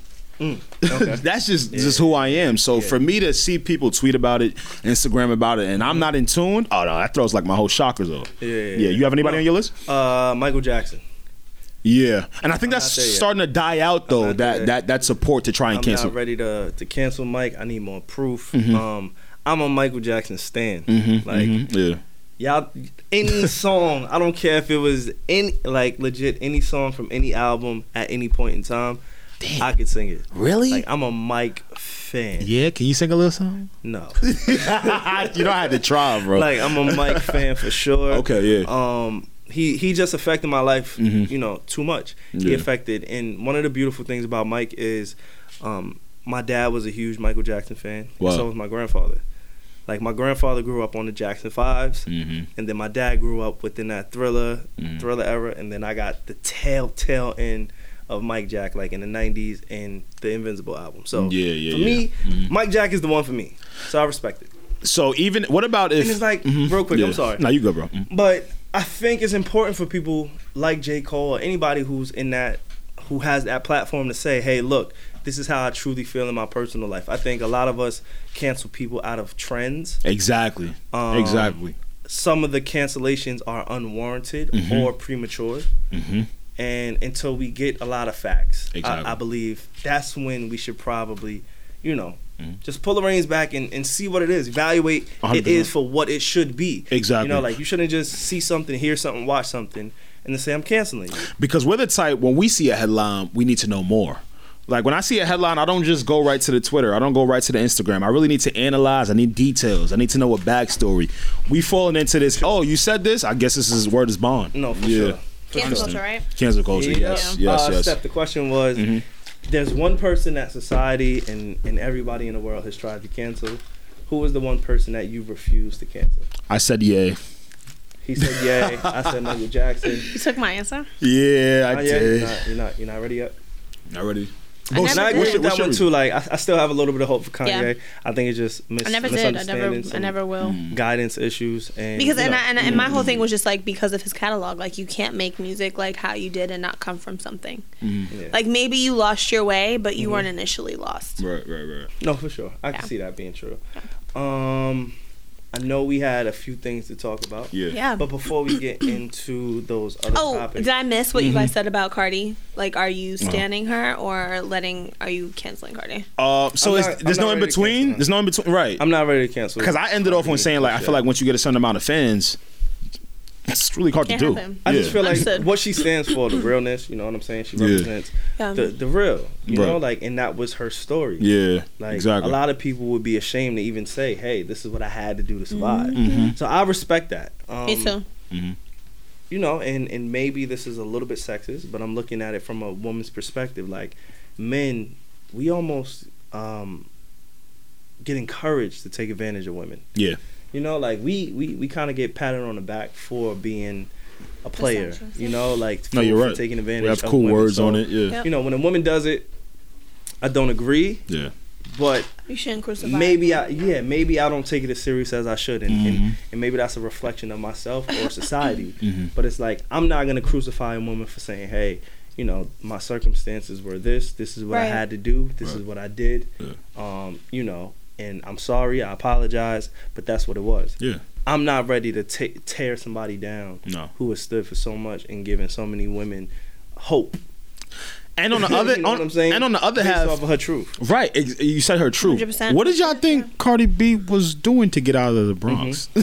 Listen, that's all I'm going to ask y'all. Maybe people really don't know how bad the Bronx is. Maybe I should get schooled on New York. Or, I'm not saying it's right. I don't want anybody to think never. We just need to be aware of what's going on. Let's not act all like clutch my pearls when it's like, get out of the hood. You had to do questionable things. Why? Come on, man. Not everything was Pepsi commercials. Sell crack to his mother. Yeah. So crack to his brother. You know what I'm saying? Like, exactly. Niggas do things that they got to do to a means to an end. And they'll regret for the rest of their life. Exactly. So, yeah. You know, especially with somebody like, like in my family, matter of fact, like people who told me, like, yo, I did this to get here. Yeah, I know a lot of crack dealers. Yeah. I know a lot of people who sell whatever they like. I personally, so I'm not ready to cancel her or for that. Kanye, y'all say y'all sticking by your man Kanye for now. See, don't do me like that. Don't have me sticking by my man Kanye. Nigga, is it how he said it? The fuck he said it? How he said it. Is it how he said it? That's how I said it? It's how you said it, It is how you said it. All right, let me say it. That's a theme in my life, apparently. I'm sorry. It's how I say things, apparently. Yeah, bro. You know, say it like he's that. cool. Fuck that. He's misguided, and I'm here. How's that? Okay, He's misguided, and I'm here. What about you and Michael? Me and Mike? You and Michael are. It's No, I love You Mike. just don't believe it. You just love Mike. Yeah, I need more facts. Need more facts, proof, of course. I need more, you know what I'm saying? Like, Gotcha. Mike, he's too iconic for me to just take it off some I two hear white you. boys talking shit. You know what I mean? Like, I agree. again, and I'm not discrediting their story, but it's a lot of holes to poke within it. So, Yeah. I'm not canceling Michael Jackson, his catalog. I won't his do it either. influence. No, Just I'm not ready. Not just yet. not at all. Yeah. They tried to do the same thing. I don't think the caliber was as high as it was with R. Kelly, R. the Kelly. caliber of what he did. Yeah, I think actually the Lifetime doc kind of fucked that up. Yeah. Because of how actually real and descriptive that was compared to just two guys talking about previous experience. Because like if Macaulay Culkin ain't on there, like and that sounds bad, but it's like Macaulay Culkin would have things to say. The first if anyone, 100%. because he was a child. Exactly. No, for sure. Right. That's a fact. That's a fact. So we did implement this new segment on our last episode. Yes. So I do want to pick that up where we left off before. Oh, this is we my favorite. The juicy. This is a great. This is a great segment. We got a lot of good feedback. Yes, we did. Before we get into our guest, I'm excited to speak to him. Again, anybody who's familiar with our show and what we do, we try and pull things from a different angle. We try and look at things from a different lens. We try and relate it to you. Yes, we try and give people a platform who may not have a platform. The difference is this guy, he has a platform. Yeah. He has a huge platform. A huge platform, yeah. You know what I'm saying? So it's going to be fun to talk to him, get his perspective on things. 100%. I know he has a lot to say. Yep. He's also from Minnesota, so I've never been to Minnesota. Me either. It's still cold. Fun right fact, there real right quick, now. I was a huge Randy Moss fan when I was younger. He used to play for the Minnesota Vikings. Yeah. So I did admire Minnesota for a little bit because I was a fan. And you were a Prince fan, right? Yes. Yeah. For sure. So I'm excited to hear his take on things, his musical background. You know, when we hear music within the black community, we hear hip hop. We think hip hop. We think R&B. That's right. The gentleman that we have coming up, he comes from a different background. Yes, He's going to yes. talk to us about different things and different perspectives. Yeah. And again, when we came Tell us what together we and need said to the know. Need to Know podcast, Come on. we truly mean What things that you need to know. that That's you right. may not know. That's so right. please, again, I know we're like an hour and some change in. Just make sure you guys stick around. Yes. We appreciate those who have submitted their stories. Yes. Again, we will keep everyone and any story that we get anonymous. We promise. We're not trying to blow up anybody's spot. Yeah. We just want to give genuine feedback. And we appreciate these scenarios, man. Yeah. Like Facts. You start to realize, like, wow, like these are real life like scenarios. Like people are really going through these things. This ain't a movie script. It's happening. Yeah. Right. This ain't a movie, dog. real life things going on in you guys' households. Yeah. And again, we just appreciate you guys confiding within us. Yeah. I know you guys was in Steph's DMs heavy, and you shared it within me and Alex. Yes. And I'm happy that now we get a glimpse of Steph's DMs. Because Steph, I wish I had your DMs, man. It's a crazy world. Like my shit But now we kind of do, right? It got a little juicy. My shit is like super dry. What? Yeah, super dry. Nigga, We I'm gonna won't let you even, get your shit off you know on what I air. mean? Yeah, I'm Like, just let nigga get he his shit likes off on to do air. this sometimes. Word, your shit is mad dry, Yeah. bro. Facts, bro. Anyways, go ahead. Yeah. Thank What's you. up? So the first person they reached out to us again, we have like 2 weeks backlogged of people submitting, just advice. So, let me actually say this first before we get into it. Yeah. If you have anything you want to talk to us about, if you guys want us to kind of reach out to you, give you advice, please hit us up on Instagram in those DMs. It is the most effective way. We do look at Twitter, but Instagram DMs will be the best way to kind of be involved in this segment. Or email. Or email, for sure. Mentions get lost easy, Yeah, mentions is a little tough, and it's not anonymous. Yeah. So if you want to remain anonymous and you want us to hit you back, please hit us up in the DMs or email, right? Yeah. It's at needtoknowpod@gmail.com, and on Instagram and Twitter is At needtoknowpod. You know it. Super easy, super simple. Cool. Yeah. The first person that we want to talk to a little bit is super direct. Let's get it. I like that. Super direct. He says his dilemma is he's married. Actually, I'll read it. My dilemma. I'm married. My wife is an amazing woman, a great mother. Aww. But after our child, our sex has been trash. Ooh, child. My dumb ass got a side chick, and now she's threatening to destroy my marriage if I stop fucking her. Please help, and what do I do? John Doe. You know what you gotta do. So yeah, after they had a child. First of all, I want to stop right there. I want to stop right there, right? I want to stop right there. After I had a child. Yeah. Do you know how big a woman's vagina has to open to pass a child through? That's why the sex is trash. More than 10 centimeters. Postpartum. Do you know what 10 centimeters looks like as opposed to Show one me. where Show we me, usually are? Yeah. No, show me. No, like, yeah. I really want to know because you would know 10 more than us. centimeters? Yeah. That's like 1, 2. She really counting up right now, because we wouldn't know. It's about this, like 10 centimeters wide, bro. 8 inches or some shit. That's about almost that's 8 about inches. 8. All right. Okay. All right, it's a big fucking gaping hole. Sheesh. That like a human being. Where I'm sorry, really quickly. All the men in the room. Where could you ever pass that amount of person? Where? Like out of your body. Wait. What you mean? Like, how could you ever relate to that? Ever? Could you I've relate? had, like major shits before. Yeah. But 10 It probably look like a like, do you baby. think I don't like think my shit could had ever your be- shit my ever shit been like probably the look like size a of a baby. head, Close enough. but like a baby, like a person, Almost. a person shit? Yeah, you I was just amazed. nasty. I don't know Like, what you was wait, hold eating. up. Y'all ever take a shit and then look in the toilet like, oh shit. I'm not gonna lie. That shit is I different. do it The every biggest trip. shit you've ever taken has probably been 2 centimeters wide, maybe 3. I'll give myself 5. 3. But not 8. All right, Not so 8. double that, right? Is Yeah. almost inhumane. Right, so right. okay, so your wife has just birthed your big-headed baby, and you need to give her at least 6 weeks. And that's if she's asked for an extra stitch at the end. Right. She might not. Maybe not all women know. Now you know. My sister asked for one. You asked for an extra stitch. You just pass a baby. You men cannot be that insensitive where you can't go for sex for so long that your wife just passed a human out of her. Her pussy might be a little floppy. What if? Well, he just said it was trash. Yeah. He didn't say why it was trash. Or how long. Yeah. After. Okay, great. So Or if how we're long. just thinking about postpartum, Yeah, I just if we're brought thinking that about up. Right. postpartum, a woman maybe not feeling sexy in her body, if we're thinking about literal physical aspects where it's like it takes our bodies a chance to close back up, give us Literally. some time. Yeah. Right? Like maybe she's not the nicest to you because she has a screaming baby on the side of the bed. Or maybe her sex is just trash. He said it was Savon. trash after After the the daughter. sex. Okay, but doesn't it, Yeah. again, none of us have children here, right? No. You have children? No? Okay.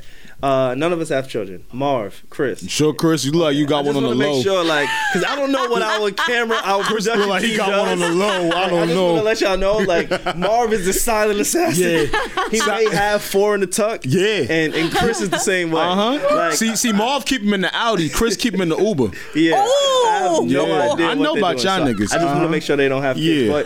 But we don't know the psychological change after having a child, Right. and especially for a woman. I can understand your maternal, like your motherly instincts probably kick in, like times 100. It's like you Because had now you have a something child. growing in you. You had So- something living in you for so now long, and now you sex birthed gets- it. So now sex gets neglected. Puts on the shelf because a little bit. 100%, yeah. I can understand. Like, again, we're not speaking from experience. Mm-hmm. I'm just saying maybe that's what happened within his situation. That's absolutely I'm not what sure if it's happened. a physical thing, but his question was, and let's go back to the question.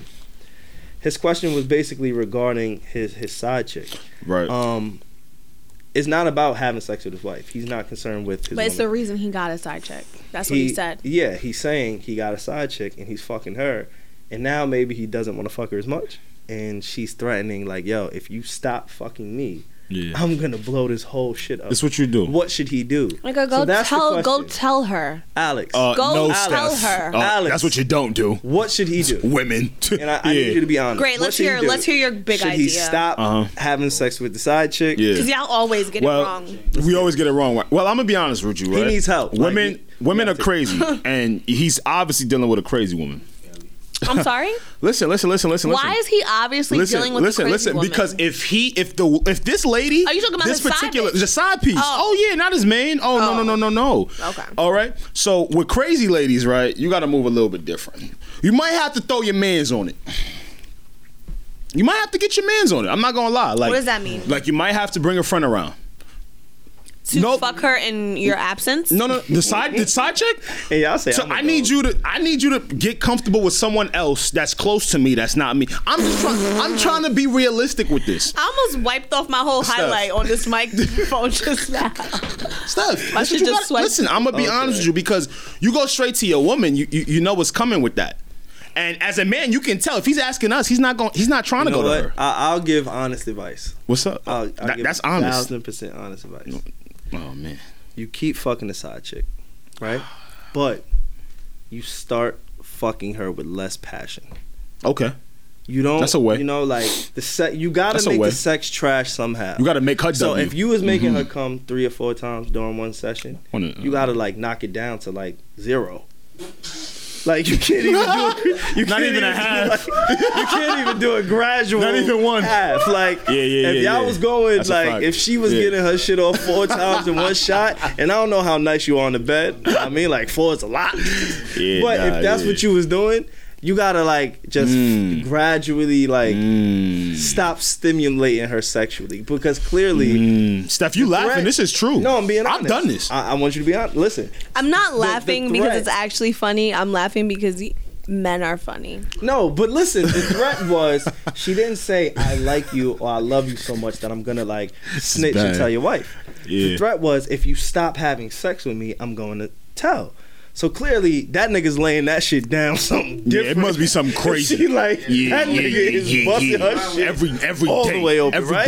day. So if that is the threat, you gotta like pull back a little bit, my nigga. Like, you got a point. Again, I don't know what you working with. I don't know what you doing. Yeah, just slow it up. Gotta slow it up. And listen, I know you're nasty. Listen, you better be using rubbers on her.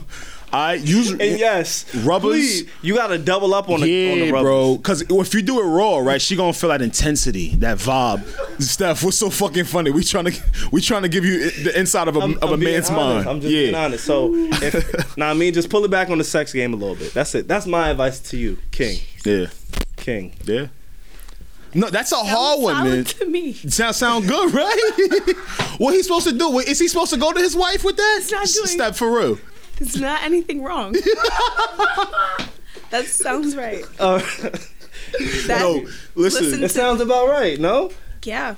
You just gotta stop laying it down the way you was. That's my advice. Savon, listen, you done that before? You been there before? Where you had to like not in a relationship, but like you knew you wanted to stop dealing with a chick. What's so funny to me is like you have dug yourself in such a hole. That nigga is killing that shit. He's smoking it. You know he's smoking it. Where it's like you can't even call the police to get you out. Like SOS. It's like you have to slowly dig yourself out by pleasuring her less. So it's like to dig yourself out of the hole, you have to continue having sex with her. Right. Yeah. Just like of a lower like quality. Yeah. And I think that's so funny because it's like, as a woman, do you think that's something that could work? You guys can be such horrible people. And so can y'all. Y'all are heartless. Hello. Shut up. Yeah. We're not talking about us right now. You wait. But as a woman, or do you think that could work? This is a man speaking to us right now. And so we're going to deal with him as he is. All right. And this is a man who has dug himself into this hole. Yes. And we have 2 other men who knew just what to do. All you gotta do no. Don't say it like that. You just gotta stop. Please. But as a woman, though, you haven't answered my question. Do you think that's something that could work?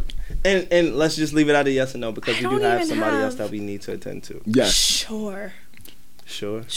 When a woman is so invested into something like she could be, right? It's just wow. Steph looks just so bad. The levels. Yeah, it's bad. I don't really.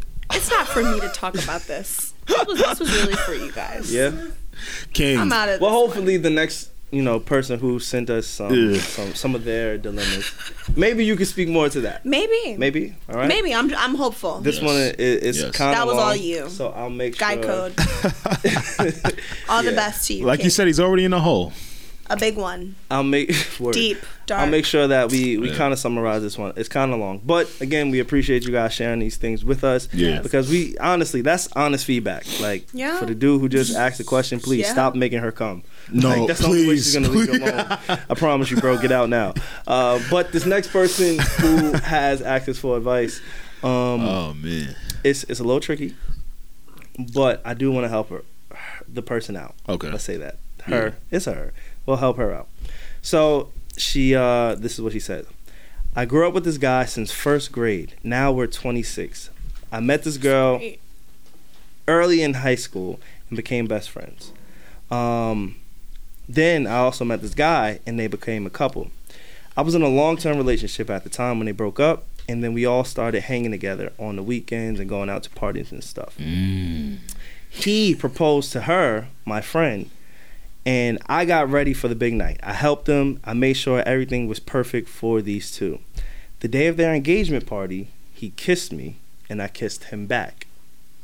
Y'all following so far? Oh, I'm here. Cool.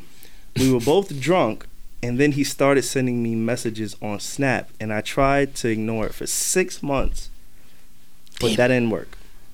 6 months. We started sleeping together shortly after. We would sleep together 2 times a week. No, not twice a week. We started texting and whatnot. I felt bad, so I started to distance myself from his fiance, even though I was her bridesmaid. Jesus Christ. You see, Steph, distance is the key. All right, listen.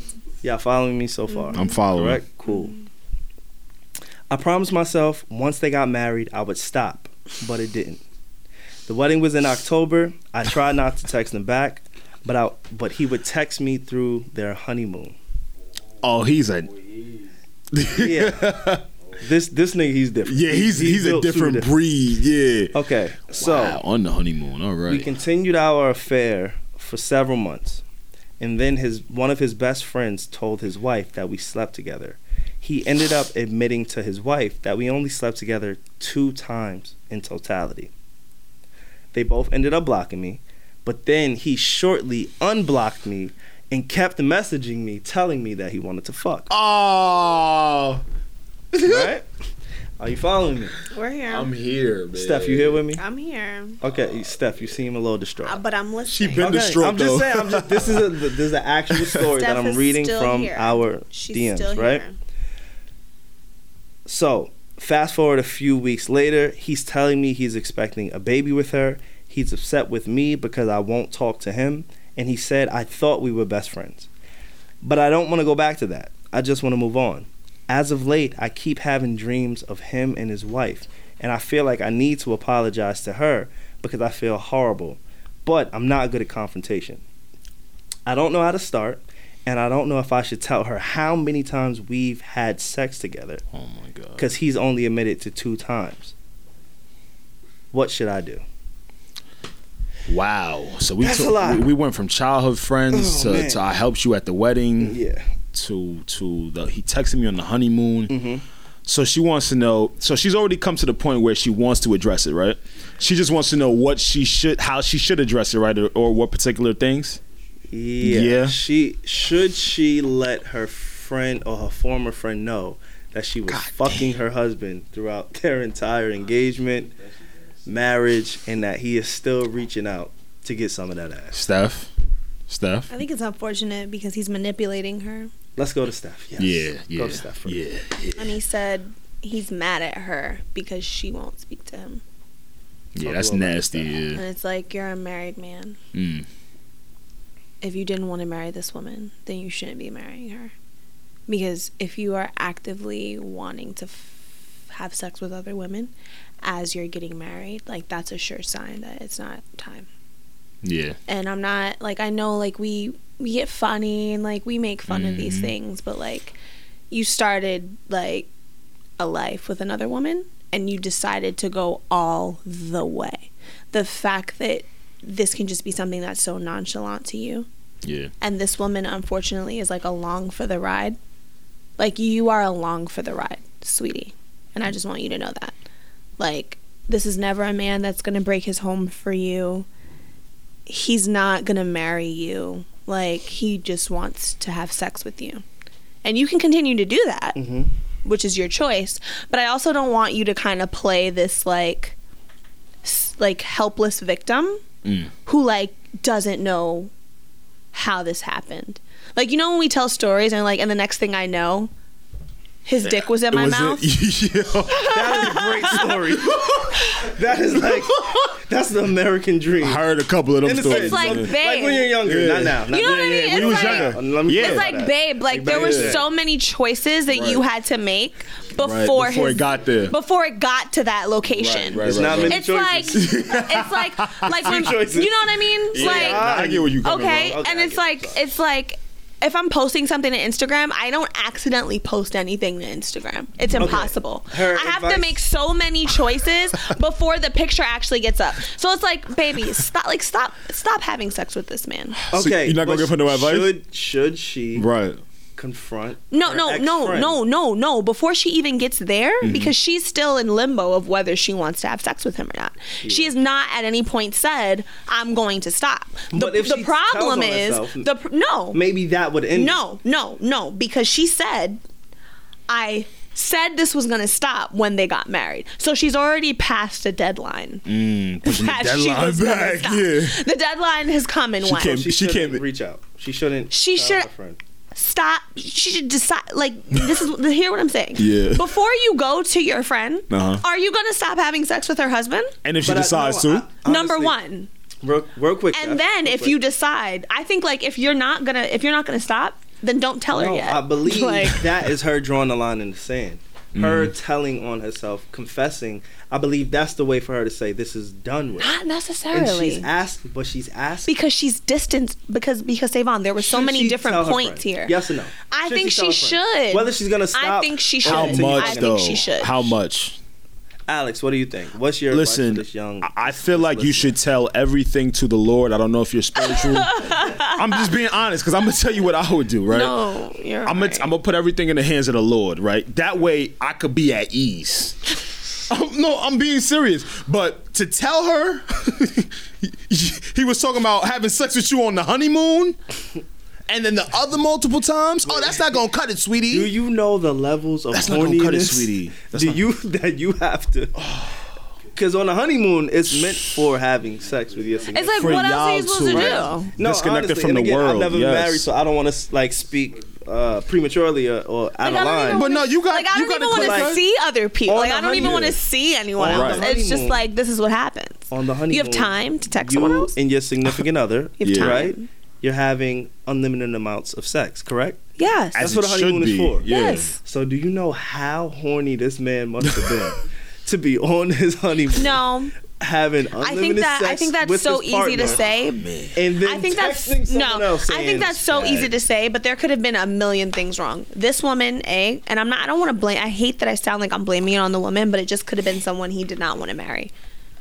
Because it's, you know what I mean? Like he just might have not wanted to marry her. Maybe he loves his wife and he has lust for the other women. But again, the person who reached out to us for advice is the person that we should address, right?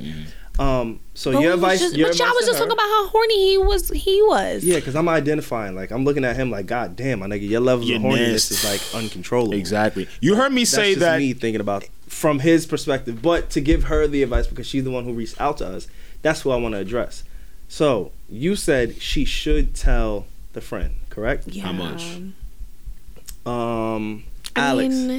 Yeah. What do you think? Do you still want to be friends with her? See, that's another thing too. But if it sounds like she wants to get off her chest, she's been dreaming about it. She's been having dreams about it. That is God telling you to tell the girl. Honestly, I feel like I don't know, man. You just said tell the Lord, like, yeah, girl, you need to tell.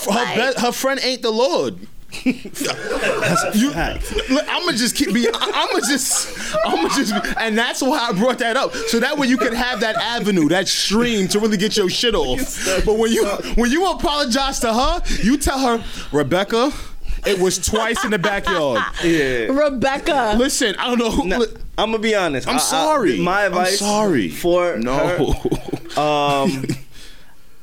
I wouldn't tell your friend or your ex-friend. So what's the alternative? What I would do if I was her, I would find peace within myself. I would speak to him, because if you do feel like you should hold on. Say something, speak to him? Yes, you have to have a conversation with him to lay down the foundation of, hey, look, we're not doing this anymore. Okay. I already hurt myself. I don't think she's strong enough to do that, Savon. I'm just telling you my advice. But listen, I just told you that she should make peace with herself before she even tells the girl that I'm not doing this anymore. I don't think you should ever go that route of telling Me, in this situation, it changes. But in this situation, I don't believe she should go to that person. I feel like she should make peace within herself. If you marry me, I feel like she should, and I don't know something that like you're fucking someone else and you marry me, I'm gonna be so mad. Of course, but you'll never find out. So it doesn't mean it hurts me less. I will find out. No, I will. Maybe she did find out. It always happens. No, she found out. Right. So it's just like, and they blocked her. But the issue but he's still continuing it. The issue is exactly. That's the issue. Of course, that's the issue. But she asked for our advice. The advice that I would give her is when he reaches out, you need to dead the situation. Yeah. Right? You need to find peace within yourself, and you need to just move on from it. Guys, because no matter what you tell a woman, a friend woman, are you forgetting that point? That this is her best friend? Yeah. That she's gonna be in the wedding? She wasn't. She was in the wedding, past tense. It's over and done with. Yeah. They're a union. They're like, now the guy who was doing all the dirt, he has to live with all the nonsense that he did within his marriage. But if I'm the girl, and clearly she feels some sense of remorse because she wants to confess. And she's having dreams. It's not going to go away. That's what I'm saying. They're not going to go away, though. She's feeling it. But it's not going to go away. No, but yes, it will go away. Are you sure? You feel like you're able to find that peace by yourself? How do you know it will go away? I feel it will go away. To you? Once she speaks because to the you guy. have no morals. No, it's different for you. I wouldn't ask you. Once she clarifies everything and puts it all on the table with the person she was having an affair with, right? Once she says, look, I'm done. I'm out. This is it. I will not do it anymore because I feel this way about myself. I feel that at some point she can have peace within herself.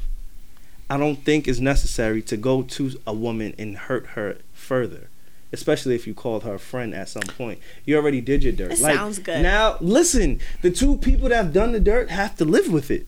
I'm just saying it sounds good in theory. That's just my opinion. So if I was her, I would make, things clear with the guy, and then I would cut it off, and I would go on about my life. Okay. So you don't think she shouldn't repeat? You don't think she should repeat what the guy said though? Like, hey, it was only 2 times. So what are our final? You think she shouldn't tell? I don't think she should tell. What do you think, Alex? Just reconcile and keep it pushing. Reconcile. So Savon says reconcile, keep it pushing, don't tell. So make a decision to stop having sex and then actually move on. Reconcile with yourself and her, but not as many times. When Savon said hurt, so tell but don't tell. Multiple times will hurt. Okay, exactly. Okay, more so than we twice have. will hurt. Okay, so that's interesting. We have don't say anything. We have don't say everything. Don't say anything. And then I have bitch tell her everything. And you might have to get your ass beat. But guess what? You were a stand-up woman, and because you wouldn't want that done to you. And if it did happen to you, you would want to know. Because if this is real woman empowerment and some woman who's like fucking your husband behind your back doesn't come to you and tell you that, now she's aiding in you helping to be with this liar. And that's not woman empowerment. That's not me looking out for you as a woman. Damn. So I'm going to come to you as a woman, which every woman hates, and tell you that I've been having sex with your husband several times. And you need to know this.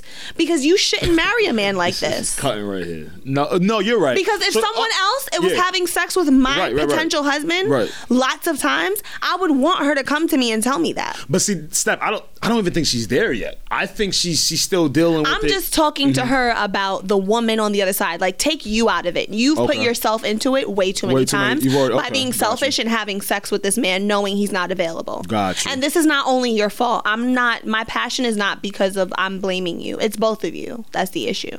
So it's like, put yourself in her shoes.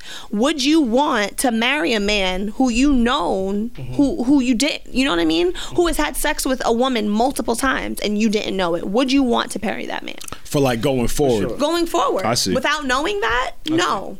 I think you should tell him, sis. Well, think about how you would want to be treated. She got 3 perspectives. So there we go. Rock with one. She wants to rock Don't with do it. Don't tell everything and tell fucking everything. Listen. DM us and let us know what you decide to do. Obviously, you have support on all fronts. Yeah. Again, we don't plan these things to happen this way. This is honestly our genuine opinions.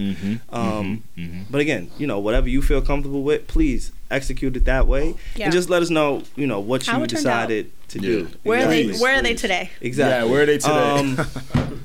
Again, this episode is special because a lot of you guys been asking for longer content. Yeah. A lot of you guys have been I won't say harassing, right? Because it's not harassing. It's a good thing that they want to hear. What's a better word? More. Because you said harassing. You put it in their mind. Adamant. Passionate. There we go. Passionate is a better word. About longer content. Yes. All these adjectives about the Need to Know podcast, extending our content. Last week we didn't have an episode. We just did the Yeezy announcement. But this week we do have a guest. We mentioned him a little bit earlier. And I'm excited about this guest. Very. Again, if you do want to be on the show, please hit us up in the email. Let us know what you have to offer. Send us your social media tags, all that things, because we're super selective with whom we have on the show. That's right. And everything is super calculated with why, but it leads to a bigger purpose. You know what I'm saying? For sure. And we appreciate people wanting to be on the show. Big facts. Yeah. So our next guest, he flew all the way from Minnesota. And the reason that I want to make that a staple is because people just see the coastal cities. They see the LAs. They see the New York cities. They see Miamis. You know what I'm saying? And they just big think, markets. Yeah, they see the big markets and they see those cities and they just glorify those and think that if you're not in those cities, you don't have an opportunity or you don't have a voice or talent. Exactly. But that's not true. So when we have somebody who comes from a musical background, who's super educated, who is super articulate. Yes. You know what I'm saying? And they make their way to New York to come here for this interview, to come here to chop it up with us and inform us on their lives. Yeah. That means the most to us. This is why we do this fucking podcast. Damn it. Savon, calm down. Now he's on his back. He right. He right. It makes me happy. This is how we started this show, right? He right. It makes me happy. Yeah. So we have Garrett here. All right. Yes, let's give it up. Yo. Hello. First of all, thank you so much for having me. I want to say that, and we'll get into what I do specifically, but I work overnight, so a part of my weekly routine is getting off work, getting on the bus, putting in my AirPods, and listening to the Need to Know podcast. Nice. First of all, Garrett, how did you hear about us? Well, I heard about y'all through the Joe Budden podcast. Oh, okay. Was it the nasty episode? Shout out to Joe. It indeed was. It was indeed, where you lost your status as the Don. But I do have to say, the honor is all mine. Thank you so much for having me. It's a pleasure to be here. It feels so good to be in New York. Before I go any further, I want to offer my respects to Nipsey. Something that I don't hear a lot of people talking about is that I found a clip online where he's talking at a club or something, and he's talking about he's a rap star, he works in hip hop, but at the end of the day, he's rooting for everybody black, and he's working toward black equity, and hip hop just happens to be the arena that he's doing it in. Exactly. So G, we just want you to see the camera too. Okay, there goes the camera. Hey, y'all. There it is. And as black people, we all have that. I happen to work in classical music. Y'all are podcasts. Even if there's somebody out there working in retail or whatever you're doing, it's the responsibility falls on all of us to make this a better world for all of us. Yeah. So shout out to him. Shout out to his family, his community. It's a tragedy that. I don't want to go into my mind too deep about it because I'm not trying to get emotional about it. Yeah. But what a loss. Before I talk about anything else, I wanted to make sure I pay my respects to him. But number two, we live in y'all live in New York City, the greatest city in the world, and y'all be at Applebee's of all places. Garrett, don't do us like that. Garrett, that's where all the creative ideas are churning. Where we're from, know, we have like our high schools and shit in the Applebee's. Mm-hmm. So you know, you really feel at home. Community. It's so funny because like so y'all are on the street, y'all are on the ground. We're on the ground. Applebee's is that place we love to hate. Okay. It's where we've had our birthday parties. It's where we've gone for half off appetizers and drinks. Yes. But it's where we say the food is too salty. Well, in the words of the great Nene Leakes, the ghetto. That's how I see it. The ghetto. Y'all not gonna see me there. You can't live with it, can't live without it. Okay. For sure. But you mentioned a little bit. No problem. Thank you for coming through. We appreciate it. Again, you had a long trip. Yeah. How long was your? He showed up at 10 a.m. when we scheduled to meet at 10 p.m. So you know what I'm saying? Like, we just appreciate you making the effort to come here. Yeah. And again, I'm excited to hear your story. Yeah, me too. We've had very excited a lot, like, and a tremendous amount of submissions. Again, Steph, she works diligently to kind of help us filter out who she believes, and then we go off of what Steph really feels. You know what I'm saying? But again, it's a collective. So if you don't get on the show, I don't want you to hate Steph. It is a collective. You kind of just threw you under the bus there.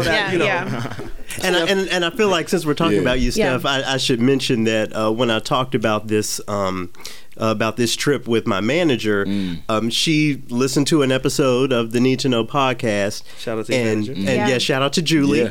Shout out to Julie. Hey, Julie. And she said y'all be talking over Steph too much. That's her feedback. Thank you, Julie. Julie, we got you. We got you. We're going to let Steph get her shit off. Come on, Julie. Shout out to Julie. Maybe I just need to put more bass in my voice. Ew, don't do that. Don't do that. No, for sure. But we appreciate Shout out you to Julie for taking the trip. We would love to, just shed light on your story. And your journey, how you got here. Again, one of the things that stuck out, obviously, what you do for a living. Yes. What you do for a living. You made it an emphasis to kind of, similar to what Nipsey has preached, is bringing a message to the Black community that we may not really hear or be uninformed about. Yes. Right. So again, that's one of the reasons why we have you here. It's kind of to educate us. What do we need to know? A lot of the, and I don't know if Alex and Steph realize this. What's up? Yeah. And Chris and Marv, y'all too.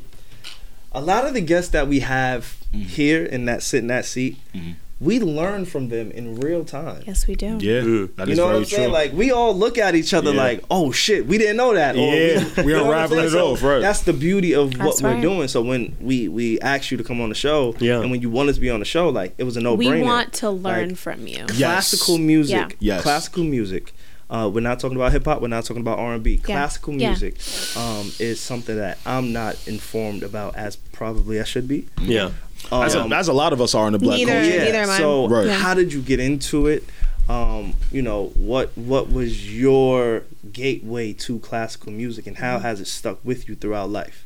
So the very first thing I want to make clear about my story is that I live in Minnesota, but I'm from the South. I grew up in Memphis. So when I was growing up, I was listening to 3 6 Mafia and Project Pat just like everybody else.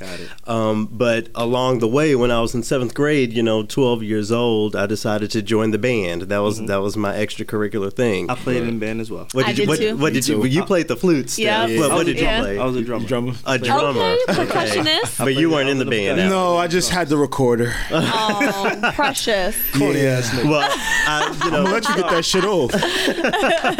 I joined the band. I thought it was dope. I loved it. I stuck with it through middle school, high school. When it was time for me to go to college, I went to the University of Memphis for my undergrad. Nice. I was like, well, I love music. That's what I do.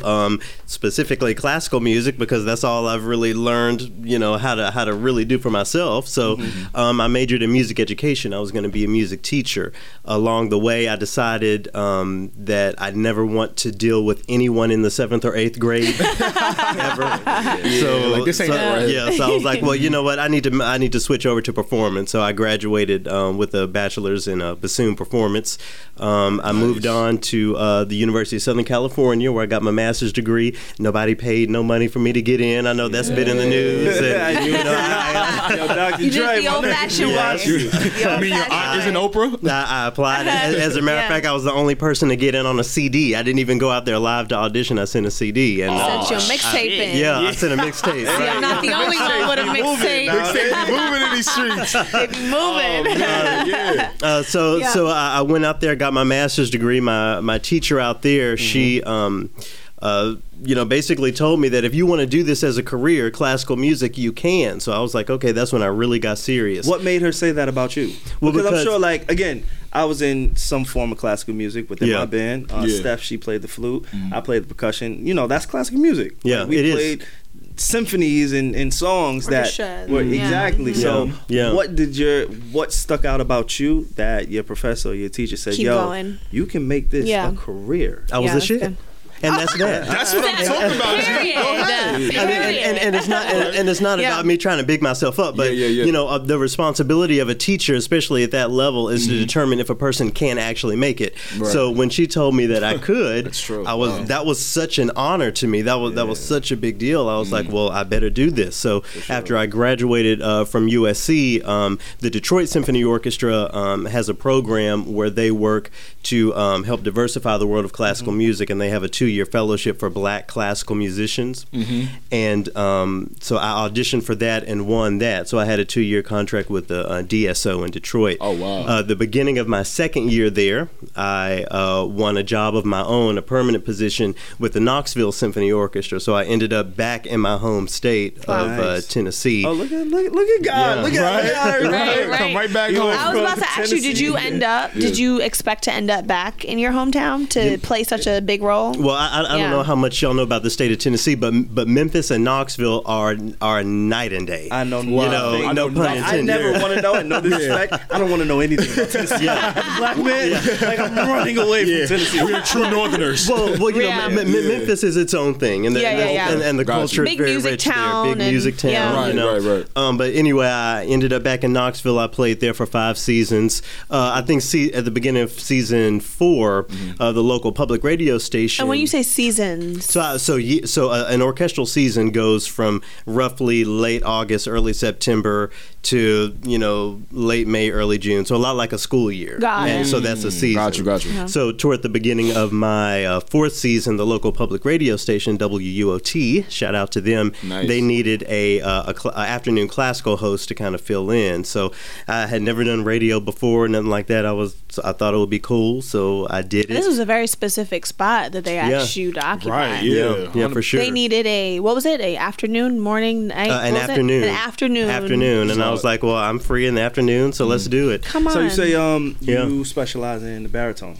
Bassoon. And I know everybody's got to go ahead and Google bassoon. I was getting my phone ready right now, Garrett. I'm Googling. I don't know what that is. I told you I played the recorder. Okay. So go ahead and Google bassoon. Right. But anyway, they had me on. They decided to keep me on, and it was all good. But what really propelled me so Woodwind. Shout out to the Woodwind. Shout out to Hello. the Woodwinds. So what really propelled me to a national level, I began a series on the relationship between race and classical music, and it hit so hard that people all over the country were kind of hearing about that, and eventually my work made it to the ear of someone at American Public Media who offered my name to Julie, my manager. Hey.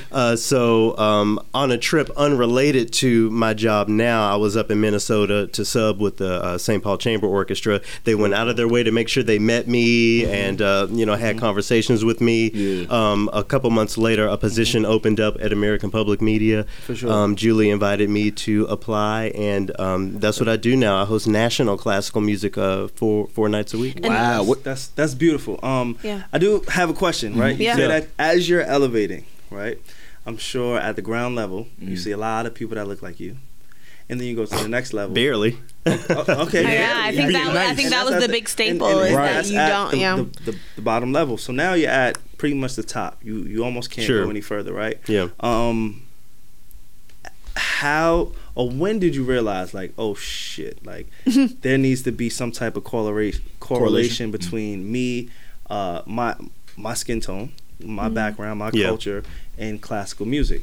Yeah. Like, what was it that connected that? Because again, when I was in band, and Steph, when you were in band, and Alex, even when you were playing the recorder, I'm sure. Shout out to the recorder. That's a real instrument. I feel like 3-4 songs on like it. your cousin. You're well-rounded. I'm well rounded. That's the bassoon's cousin, the recorder, like the little baby cousin, right? Little baby cousin. But yeah, I just want to know, like, how did you even have the courage to step out of, hey, I'm in classical music, I'm a black male, I have dreadlocks, and this is the ledge I'm going to stand on. I think before he can even get to that, which is an important question, I think it's important to ask you, like, what your background is, how did your parents raise you, what were you exposed to, what were you not exposed to? Yeah, what's the culture like in Memphis? Yeah. Well, or for you, right? Like Garrett growing up. Yeah, I mean, like I mentioned, I grew up, well, especially in middle school and high school, listening to the local music. You know, project. I remember. I'll never forget when 106 in Park was a show. Yeah. Riding Spinners was on that, and we were like, "Oh shit, Memphis rap made it big now." Hey. You know, they recognize us. Yeah. See, and that's so crazy. Yeah. Everything on 106 do y'all Park remember was that from song? New York. Yeah.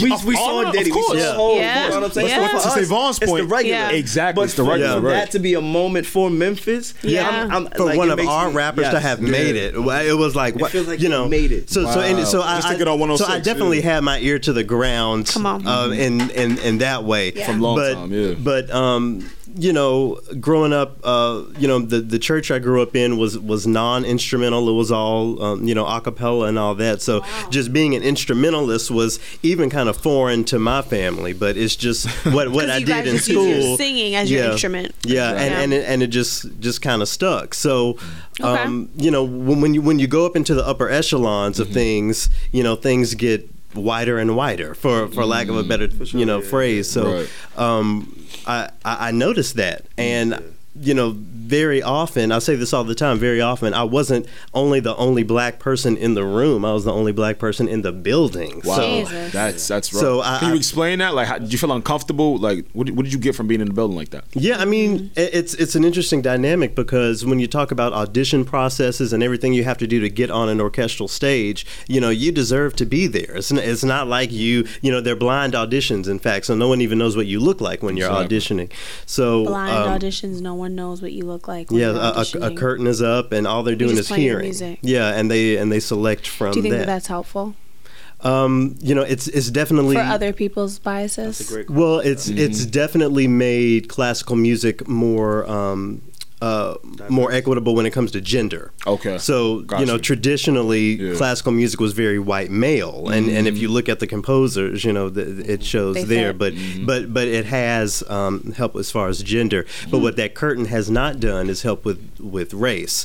And when you talk about that, you have to talk about the pipelines. Not everyone had the middle school music program that I had, and the high school music program I had, and the access to a collegiate program. And my undergraduate teacher happened to be a black man. Shout out to Lacolian, Washington. So Big facts. it was always being reinforced to me that if I'm entering classical music, I have to make sure that I understand that I'm peculiar. I'm off the plantation. I was just about to ask you that. Do you have a style of classical music? And has classical music changed? I wouldn't even know what a style. Exactly. Well, classical music is always changing. So you can go. I can get into my nerd bag and talk about the Renaissance, the classical era, romantic, up into modern and contemporary.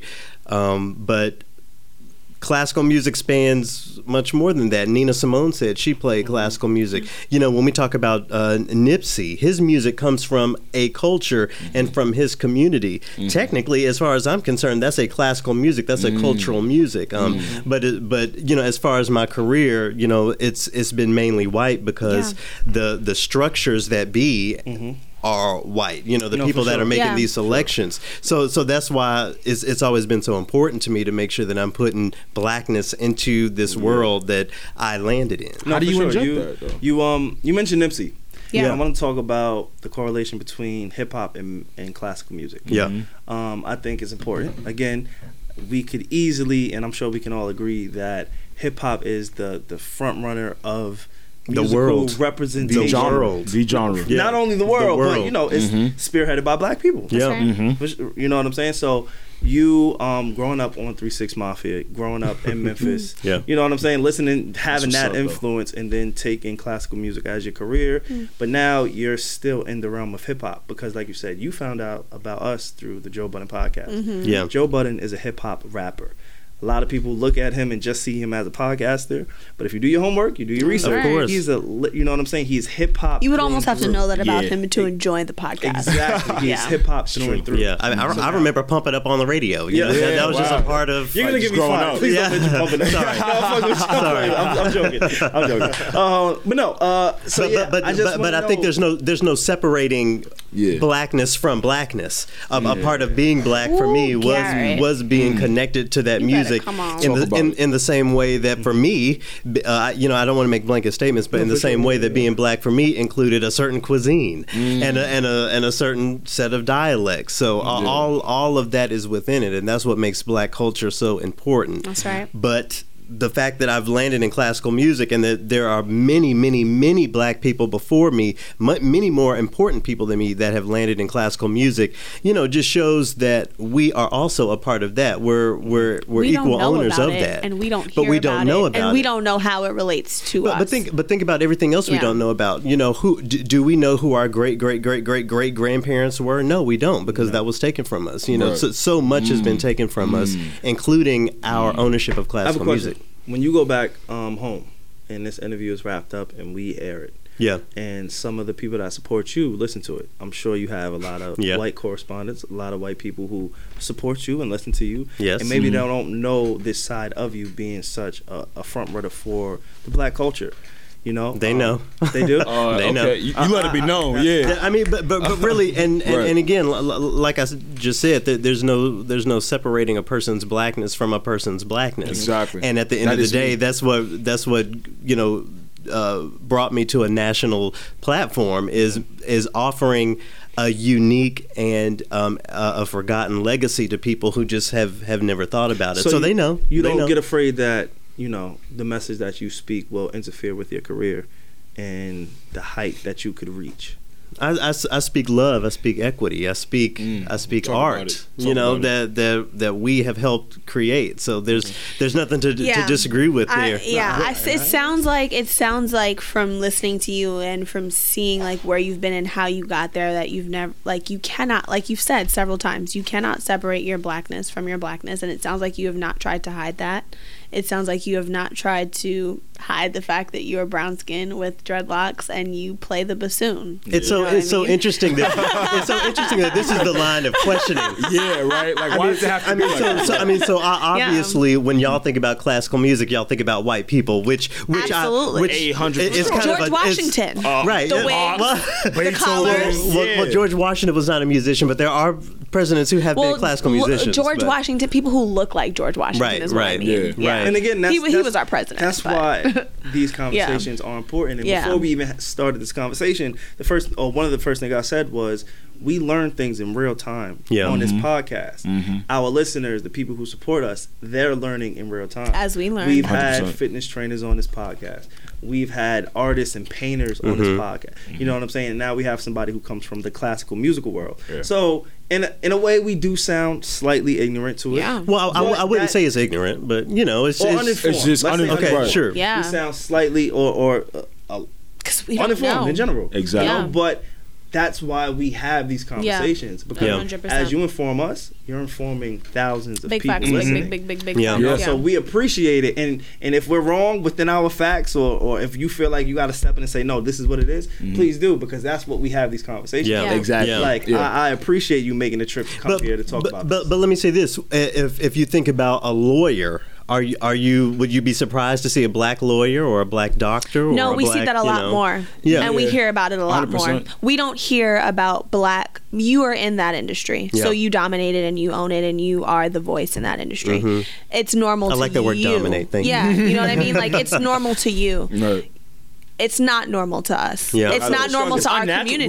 We're just not keen to it. We don't see your face. We don't hear your voice as it pertains to class. Like when they gave Kendrick a Pulitzer, right? They, before they even got to the hip hop conversation, they talked about hip hop influence in classical music. Yeah. Yeah, and then they said, well, if we're going to talk about hip hop music in hip hop influence in classical music, we might as well talk about hip hop. Yeah. And then that conversation got started, and that's how Kendrick got into the conversation. Yeah. Right. So it kind of had a and little that's how black people down. started paying attention to the Pulitzer Prize, whatever that is. Or even like, this is a story more recent. Have you guys heard of like Lil Nas X? Yeah. Right? But a black guy that... What do y'all think of that song? I think it's catchy. Have you guys heard the song? Me too. It was charted on the... You didn't... All right, so this is kid, right? He's African American. Like, gyrate my hips. Okay, yeah. I've never done that. That song makes me want to like giddy up and yeehaw. It has that vibe on it. Like, it's basically like this kid... That makes say mom want to yeehaw. It's a mix between country and trap music. Country trap. Really? Yeah, anyway, it got taken off of the billboards because it wasn't country enough. Off the country billboards. Off the country billboards, I'm sorry, because it wasn't big enough. That's But who controls those lists? And that's my point. And my thing is, I kind of thought the song was cool. So like me, that's only been keen to R&B music, soul, and hip hop. I want to find out about country music that I could relate to. Yeah. You know what I'm saying? So I kind of feel like that's kind of like where they, not blackball us, but like don't participate us in where we don't want to be involved enough to actually care enough. I was down. Big I was down with that. Yeah. And I feel like the That's inclusion really in that is a bit off. Yeah. And the thing is, black people are more involved than black people know. Right here in New York, I haven't had the pleasure of being involved as of yet, but there's something called the Soulful Symphony. That is an orchestra with only black people on stage. Really? Up in Rochester, every other summer I go to the Gateways Music Festival, which is a classical music festival of black people. Wow. I have to shout out the Sphinx organization in Detroit. They are an organization that propels black and Latinx classical musicians. Nice. So we're there, but the next step is making sure that we all know about it. It's something that everyone needs to know if I'm gonna brand y'all. So first of all, the Soulful Symphony, Yeah. as Garrett so modestly mentioned, is a 75 piece. So that means 75 Jesus Christ. different black people Jesus. playing instruments here in the city in an American symphony orchestra founded by Darwin Atwater. Atwater, who serves as the artistic director and the conductor. And it's based in Baltimore in Maryland. It's predominantly African American and Latino. I've never heard of the Soulful Symphony before today. And again, I think I've heard of them actually. Yeah. Things like this encourage younger people who may not feel like this is the cool route. That's right. Exactly, right. I sure didn't when I did it. Making money is cool, and that's what I'm doing. And that's what I was groomed to do from childhood. Is classical music lucrative money? I mean, it depends on where you are. Right here. And let's talk about New York. The musicians of the New York Philharmonic, making more money than me, making more money than most people I know. Of course, they're the smaller organizations, but it's there and it's very competitive, obviously. And think about how a lot of our ancestors with Motown and everything started out playing instruments. Those were real instruments. They were in there making those beats from instruments. There was live bands playing. Exactly. I'm glad you mentioned instruments. Yeah. I come from a musical family. So. Oh, do you? Yeah, for sure. Okay. My family played. I didn't know that. All type of instruments. Yeah, man. What you play? What you I play the drums. I can't percussion. I ain't seen you drum in a minute. I haven't drummed in a minute, but that's what he talks about how much he farts, so I guess that's a little bit too. Oh, goodness. Oh yeah, that might. See, that's disrespectful. We have a real musician here. All right, Steph. But I guess my question comes from a long-lasting debate, right? That I won't just limit it to black people. It's a debate between Michael Jackson and Prince. We all know Prince played a number of instruments. Yeah. He produced most of his catalog. He was able to play any instrument at any time on any stage at any level. Michael Jackson was more so of a performer, right. dancer, singer, vocalist. How do you feel coming from somebody who plays all these instruments? And I would also like you to list the instruments that you can play. Please. But we might be here all day, but no. But Michael Jackson or Prince, what's your argument? Well, let me first say that I think it's sort of apples and oranges. With that being said, I prefer apples, so I like Prince. Okay. Savon loves a man who makes a choice. Hey, look, I mean, and when it comes to Prince, Nice. you know, you have to look far beyond just what he did musically. And I've learned a lot about Prince since I've moved to Minnesota. You know, he was all about the community. He had people in his home every single weekend. Wow. The woman who retwists my locks, she was at Prince. She was at Paisley Park every weekend. She saw him hundreds of times. Wow. You know, Yeah. so he just. People had access to him. Yeah, wow. He was not guarded and behind these walls or sleeping in bed with little boys. But okay, Yeah, that's the king. But let's go ahead That's and the king. go on from that's there. That's important to say. That's important to He say. was doing a little coke boy.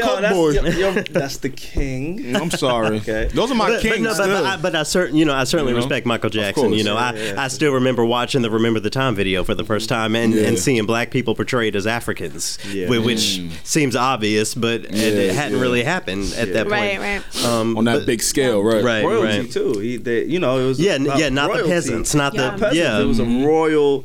Eddie Murphy, and was it Iman who was the Yep. queen? I think. Yep, exactly. But you asked about my instruments, so you know bassoon is my primary. If I would name a secondary, I would say flute, just like you, Steph. But you know I play guitar, ukulele, piano.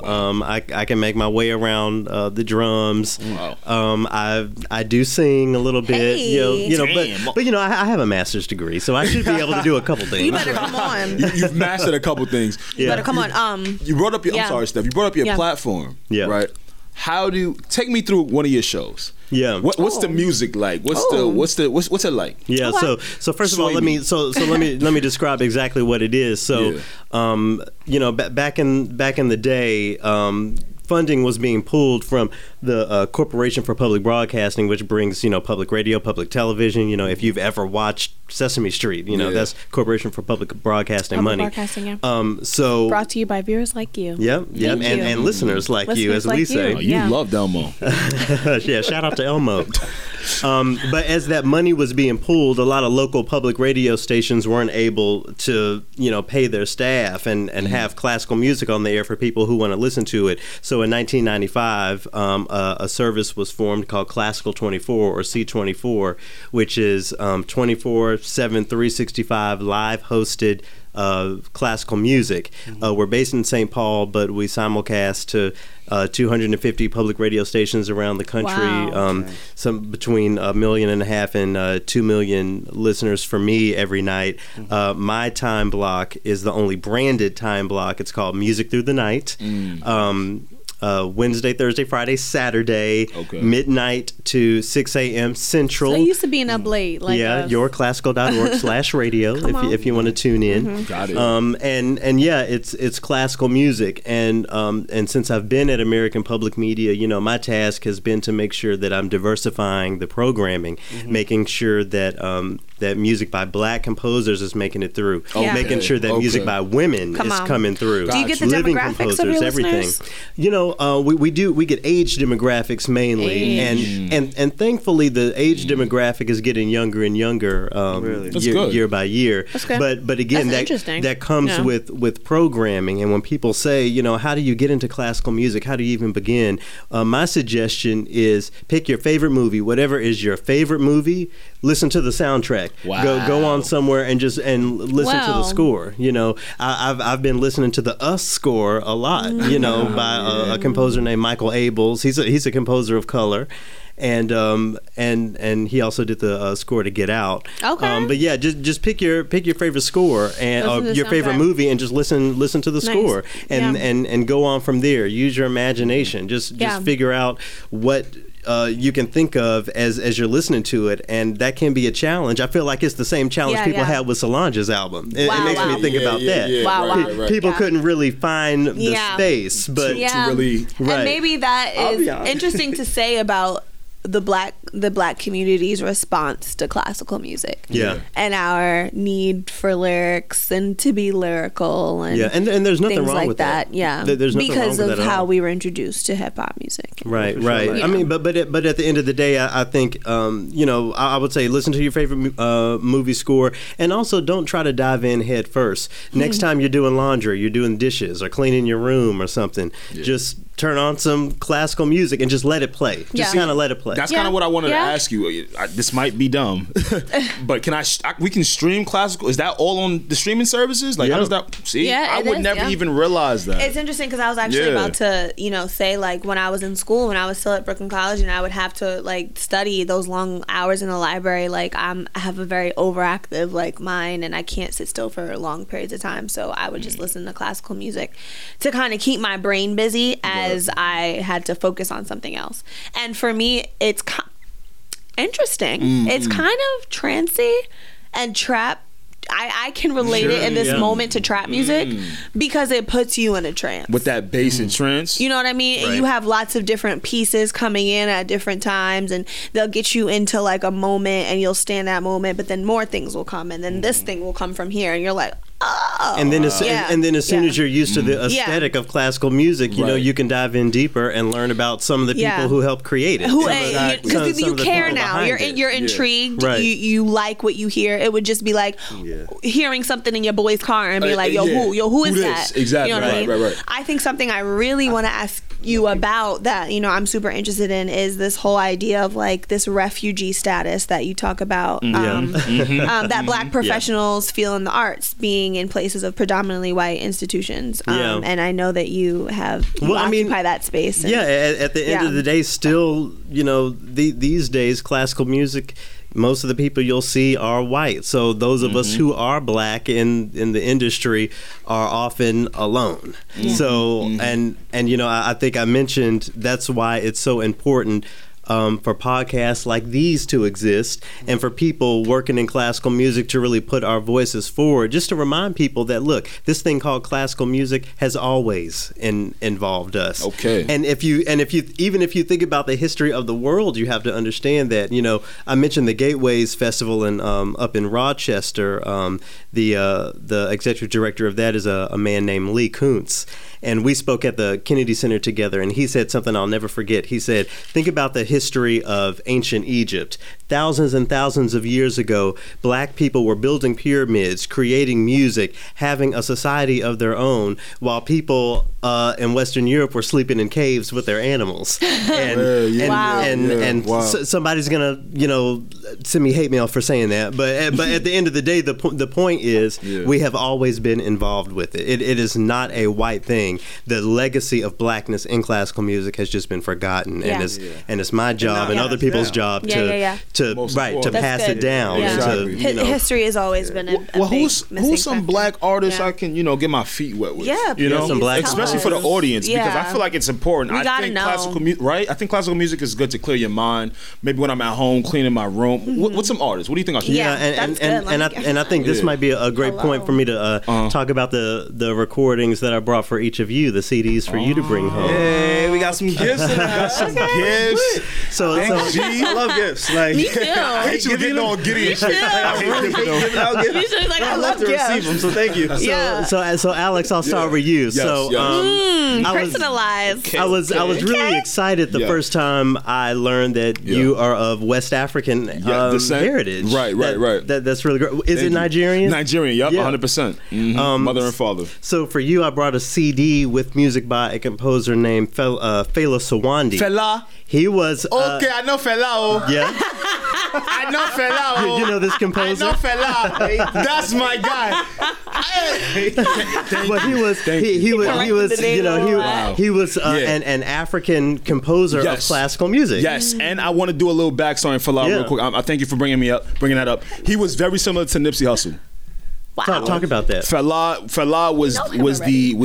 he was kind of the riot of the community, because he went against the government and what they were telling him to do or how to treat his people. He would literally take his earnings, because he was making a shit ton of money back then, and just throw it right back into the community. Had his own housing systems the way Nip had his own restaurants the way Nip had. So I'm very keen. I'm very keen. I didn't know nothing. So. Wow. Okay, very keen on Fela. Yo, Alex amazes me. Yeah. Yo, every time he just comes out with like some backwards like piece of information we would have never expected him to know. And also and I also understand You a about hater. you. Yeah. He's a hater, right? I'm hating. He's such a hater. Every time I would have got away with it too. It wasn't G, for see what I Alex did and with all G? of his Like, facts. I'm See, that's why you gonna win the fight. That's why I'm gonna win the fight, right, G? Go ahead, say it, G. Right. Go ahead, G.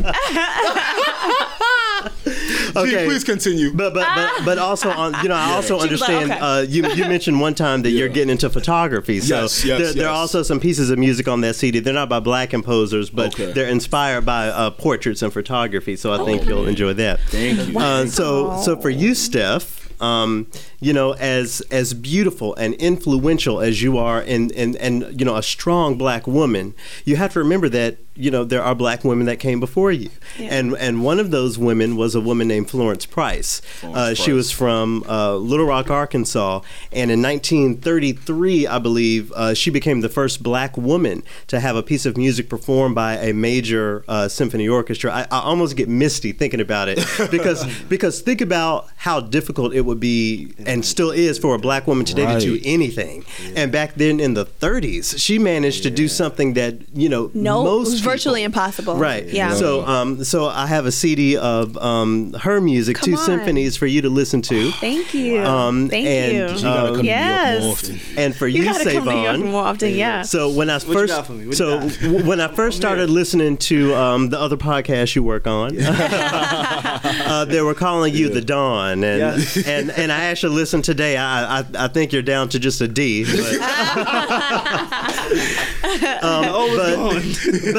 but one day you will be the Dawn again. Well, back in the 1930s, there was a black man who still to this day we call the Dean. His name is William Grant Still. He was the first black person to do a lot of things in classical music. The first black person to have a symphony performed. He was the first black person to have an opera staged. Wow. He was the first black person to conduct a major orchestra. For the Dawn, I brought music by the Dean. By the Dean. Hey. So, God, thank you. That's his better self. The Dean, right? The Dean. That's his most elevated self. Thank you. And I know CDs are dinosaurs, but they're liner notes in there. I got a call. And later tonight, or maybe tomorrow on my website, GarrettMcQueen.com, in my shout out section, I'll kind of lay out all of the information about these composers and how they relate to the three of you. That. So I love that's classical music that I think you need to know. Personalized gift. Yeah, that's awesome. That's awesome. Thank you. Trust me, we appreciate that a ton. I'm going to listen. Yeah. I'm going to share it. Not only am I going to listen, I'm going to share it. Yes. 100%. And again, when you're cleaning up the house or doing whatever, just put it on and just kind of let it go. Right. Yeah. Let it go for sure. I'll definitely do that. I So think we appreciate that. Yeah, and I think we can connect to it even more knowing that it was chosen for us. Yeah, exactly. So we'll try to find pieces of ourselves in it. You know what I mean? Well, because you are a part of it. Yeah. We Amen. are a part of that. Yeah. I mean, it's something we should pass on, man. Yeah. We always pass on new rap Everything songs, else, right? right? Which is equally important. Of in my course, opinion. as of Absolutely. course. Yeah. But we just need to be more keen to everything else. Yeah, That's how we get better as a people. That's good. Thank you for that. I appreciate that. Yeah, thank you. Gary, you're familiar with us. You're familiar with myself, Yes. right? So I'm not gonna let you leave the studio without getting into fun. some real shit. Let's do it. Come on. I'm ready to get in trouble. That I'm looking at Marv, and I'm sure Marv has the same question too. Okay. No, let me not say Marv. I'll say Chris. The rowdy one. We'll give The Marv rowdy one on the Marv said, production team. Let's get straight to the shits, right? Do it. Band geeks. Yeah. Are the women freaks? Let's get to it. I mean, he's got a tongue ring. We all seen American Pie. Oh my God. Well, that's the. Oh my God. We all seen American It's Pie. been all in his mouth this whole episode. I was in band for a little bit. We had band camp at some point. You went to band camp? this one you time went to at- band camp? This one time at band camp. I went to band Yeah, camp, I think 1 year. Wow. But I had a lot of friends who stuck out with band camp. Okay, And a lot of the got you. stories came back. I was a little bit jealous. Okay. I'm like, damn, they getting their shit off. They was getting play. You know? So is that a stereotype? And again, we try and educate, but that's a real stereotype. No, I love it. Yeah, I love it. Yeah. First of all, I feel like I should say that I've never, dated a woman. I've always been in a relationship with men. I'm with a guy now. Shout out to Dill. Shout out to Dill. Shout out. But with that being said, yes, to an extent, and it depends on culture and all that. Well, let me quickly say also on my website you can get more information about my upcoming podcast called Triloquy that I'm doing in conjunction with American Public Media. Nice. And the first episode of it, I talked with my homie Marion, who went to an HBCU, and he talked about how that band experience was a little too wild for him. Really? He wasn't hanging out with them and doing all that because that just wasn't his thing. But the drumline type vibe, right? I mean, Drumline might have been kind of calm to what he might have you would think the drumline, but it exists everywhere. So I can't, I'm not going to slander any other band women out there, but yes, it's definitely a thing. It's definitely a thing for band people to get down. Now that you mentioned so to speak, that like you have a plethora of hurdles when you enter these spaces. Yeah. You know what I'm saying? Sexuality. Your skin tone. Even the way you wear your hair. Yeah. And it's unapologetic. And yes, that's the big. That's the reason that I even mention it. And that's something I wanted to actually mention about Nipsey again. Not to dampen anything. But he could be a thing. I don't know if y'all remember when they tried to cancel Nipsey. Because he posted a picture on the internet and he was like, there's no this, there's no that, there's no homosexual. And a lot of people felt a way about that. And as somebody who was following him, I felt a way. And then maybe the next week or something, he went on the Breakfast Club. There's no homosexual. He posted a picture of, I think, some like graduating class of some school in Atlanta or something. And it was all, young black men wearing suits and ties and all that sort of thing. Yeah. But the next week he went on the Breakfast Club and he talked about how he would hate for anyone to feel alienated, and it's not so much that I needed an apology from him as much as in that moment I understood that he really was rooting for everybody black. Exactly. And that's why I still, stand for him and his work, because he was rooting for everybody black. And before we try to dissect each other within the community, whether it's sexuality or whether what our set is or where we we need to remember that at the end of the day, we are a community that has been so marginalized over 100%. The years that we have to stick together no matter what. And that's what he stood for. So that's right. Yeah. But you were talking about, being unapologetic. You have to be. Are you going to go when y'all go to the bank, in the future, y'all going to be cashing some real big checks, bigger than I got. Willing, yes, are y'all going to go in there apologizing, or y'all going to go in there and say, give me my damn money give me an accent right now. I want my money now. Give me the money. It's my money. So again, that blackness goes with me. You can't separate blackness from blackness, and black people are unapologetic. Garrett has said that since he walked in here. You cannot separate your blackness from your blackness. I think that is so amazing. Not only in like you saying that, but like the freaking industry that you like I said, like that you conquer. Right. Yeah. Because there are like we don't hear of your voice. We don't hear of what's going on in the classical arena. So to walk in there black and proud and dread, and I cannot separate who I am from who I am, because we all have that double consciousness that I think it was W.E. Du Bois that spoke about it. You know what I mean? And it's hard to not put the mask on. When you walk mask into on. those. Mask on. Has there ever been a time where you felt on the flute? My fault. You said what now? Can you play Mask Off on the flute? Of course, yeah. Of course. What other hip hop? You could do the whole Travis album, Astro World on the flute. All right, listen. I don't have a flute here in New York. Okay. When I get back to Minnesota, I'll put if you follow me on Instagram, I'll put Mask Off on my Instagram. Well, Nice. We're looking for it now. Yeah. Okay. Tag us. Yeah, I'll tag y'all. I'll tag everybody. Right up on the Instagram. To kind of follow up with what Steph said, has there ever been a time where you felt like you had to separate yourself from your blackness and it kind of put you against the wall? Yeah, because how do you learn it, right? Like, how do you learn it? Right. How do you acquire the confidence? Exactly. A lot of people get lost in that. A lot of people get lost in the ether, and no shade to anybody out there, but you will find a lot of black people in classical music that do not have the same attitude as I have and the same beliefs I have, because it is what it is. But You know, for me, my upbringing just says do not apologize, do not sacrifice yourself, and I attribute my success to that. Come on up, I wouldn't have been, you know, I feel like I'm shouting out Julie a lot, but you know, Julie, shout out Julie, man. But Julie would not have hired me if I was just going to be typical, if I was going to be more of the same. You know, she was interested in something different. She was interested in that black equity and everything that comes with it. So, you know, being authentically you is the quickest path to success, in my opinion. The success may not look the way you thought it would. I never thought I was going to work in radio, but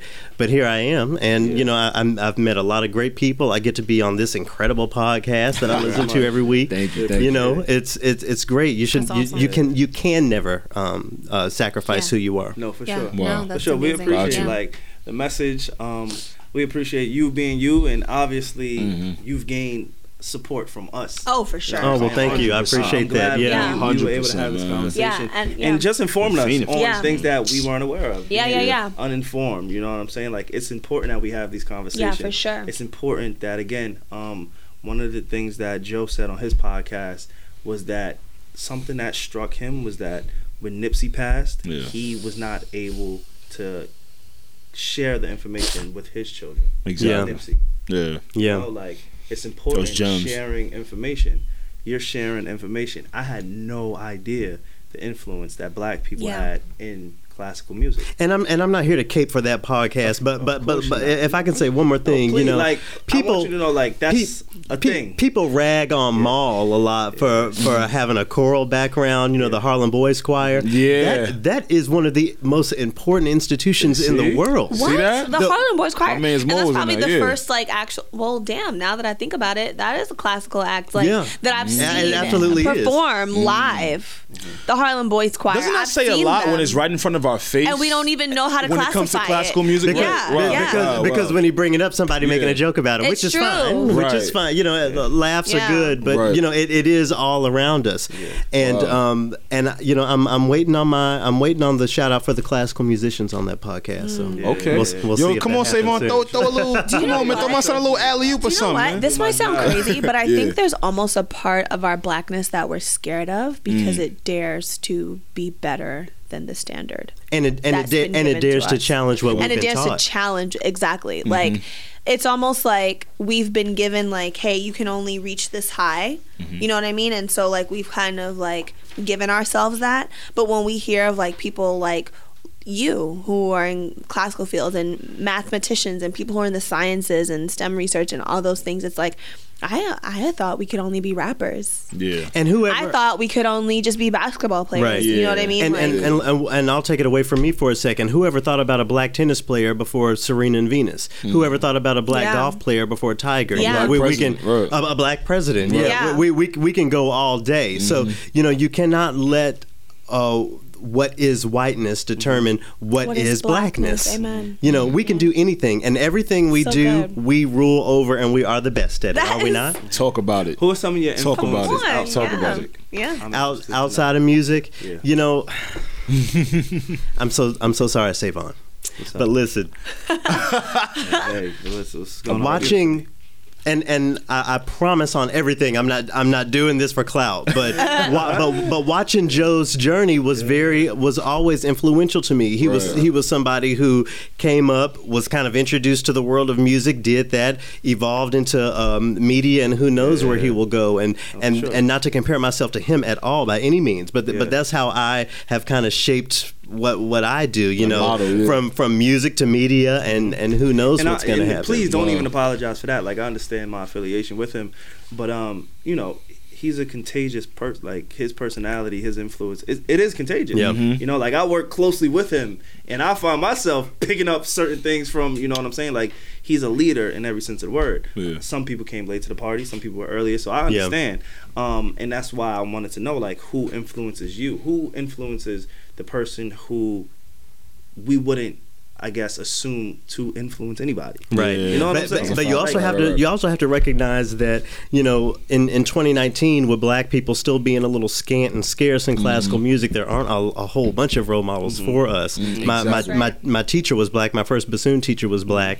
But other than that, a lot of the trail I had to kind of figure out on my own. And I always used to think about a Nikki bar on that conversation. You know, on one of our albums, she said, "Who I want to work with? Nobody." Right. You know, because you have to make the path for yourself. So, I get the sense of you that you're very like spunky and like I like the apologetic. Energy. I like the fineness. And like, what do you mean you better get with it? Yeah. But as it should be. With all that being said, Yeah. I definitely always think back and tip my hat to all of those black composers that came, you know, before us. William Grant Still, Florence Price. They're just two of them, you know, of the many. Yeah. You know, they're. I'll link a website on y'all's shout outs that will, you know, help people explore all of the blackness of classical music. We need the resources. Yes, so we can spread it out. And I think 100%. also this is something that actually happened at my school. I went to Brooklyn College for journalism and media studies, and we had a panel discussion about the state of the culture as far as hip hop is concerned. And we she's shouting out too. Yeah. State of the culture. Get your shit off. Get your shit off. Listen, you can't have a conversation about hip hop and not. We have to celebrate our leaders. You know what I mean? And big ups to him. He's deserved that. Of course. But you know, we talked about the state of the culture in hip hop and music education, and I know that was like something that you were also passionate about talking about. And so basically, this panel we talked about whether it was even important to have music education in schools. And how could it not be? You know what I mean? Exactly. Right. These are fundamental skills. Absolutely. That you learn but the fact that we're even asking ourselves these questions, to me, excites me because it's us coming into this reckoning of like who we are and why we're so important and why our culture is so important, and the fact that Beyonce has a curriculum in some schools. And she went to an arts high school. Okay. And look at her now. Okay. She's the queen of everything. Okay. And so true. it's like, Look, it's almost like we Queen get. B, I see right? you. I see you, Savon. Buzz. I see you. Right? It's still Rihanna Navy, but I represent the queen. Oh, get out. Because you have to. Because you have to. Sure. And, I hate to pull over, but I was expecting y'all in the previous segments to talk about Beyonce and Ghost kissing all up on her. Oh yeah, we were going to talk about that. Hello, that was a filler. Omari Hardwick kissing so close to her corner mouth. Could you blame her? Yeah, you can when 6'5" Hov is right there. you damn sure can. But listen, He was planning that. Jay-Z is everything, but I feel like the conversation to center around Beyonce. He disrespected her. It's not about her husband. It's about Beyonce. He disrespected he kissed her her. very close to her. I wouldn't Why do he went in that. for the double though? Exactly. Like he was good on the first one, man. That double one is when it's like, all right, what are we doing here? I mean, I like double kisses. I figured like that. sometimes one isn't enough. Yeah. So you gonna Especially when you smell good. So you gonna double kiss Beyonce when you meet her? Yeah, right on the mouth from the Right. corner. Then we Right? gonna be talking about you. I thank God The way Maul gonna get your ass out of here. that Savon grew up like in the Me Too culture. Because had he grown up post, had he grown up pre, no, I'm going to say this. Had he, no, because this is for your own good. Had he grown up pre Me Too culture, he would have gotten into a lot of trouble. Savon is Had he come into his his prime, his prime. he would have been like, goodness. you know what, this is passable. I could do Like, this is okay. Are you okay? Savon looking at you like, wow. Double kiss Beyonce. Like, who doesn't want to double Nigga, kiss? you've said other very questionable things, way more than this. And sorry that I helped chase that rabbit off the trail. But Sorry. anyway, We get off topic a lot. The point is the more resources we have, the more we can be. So it's not even just about music. You know, we need black engineers, we need black doctors, we need black everything, and it all starts photographers, podcasters, everything. That's a fact. And the earlier people are exposed to it, the better it can be. Exactly.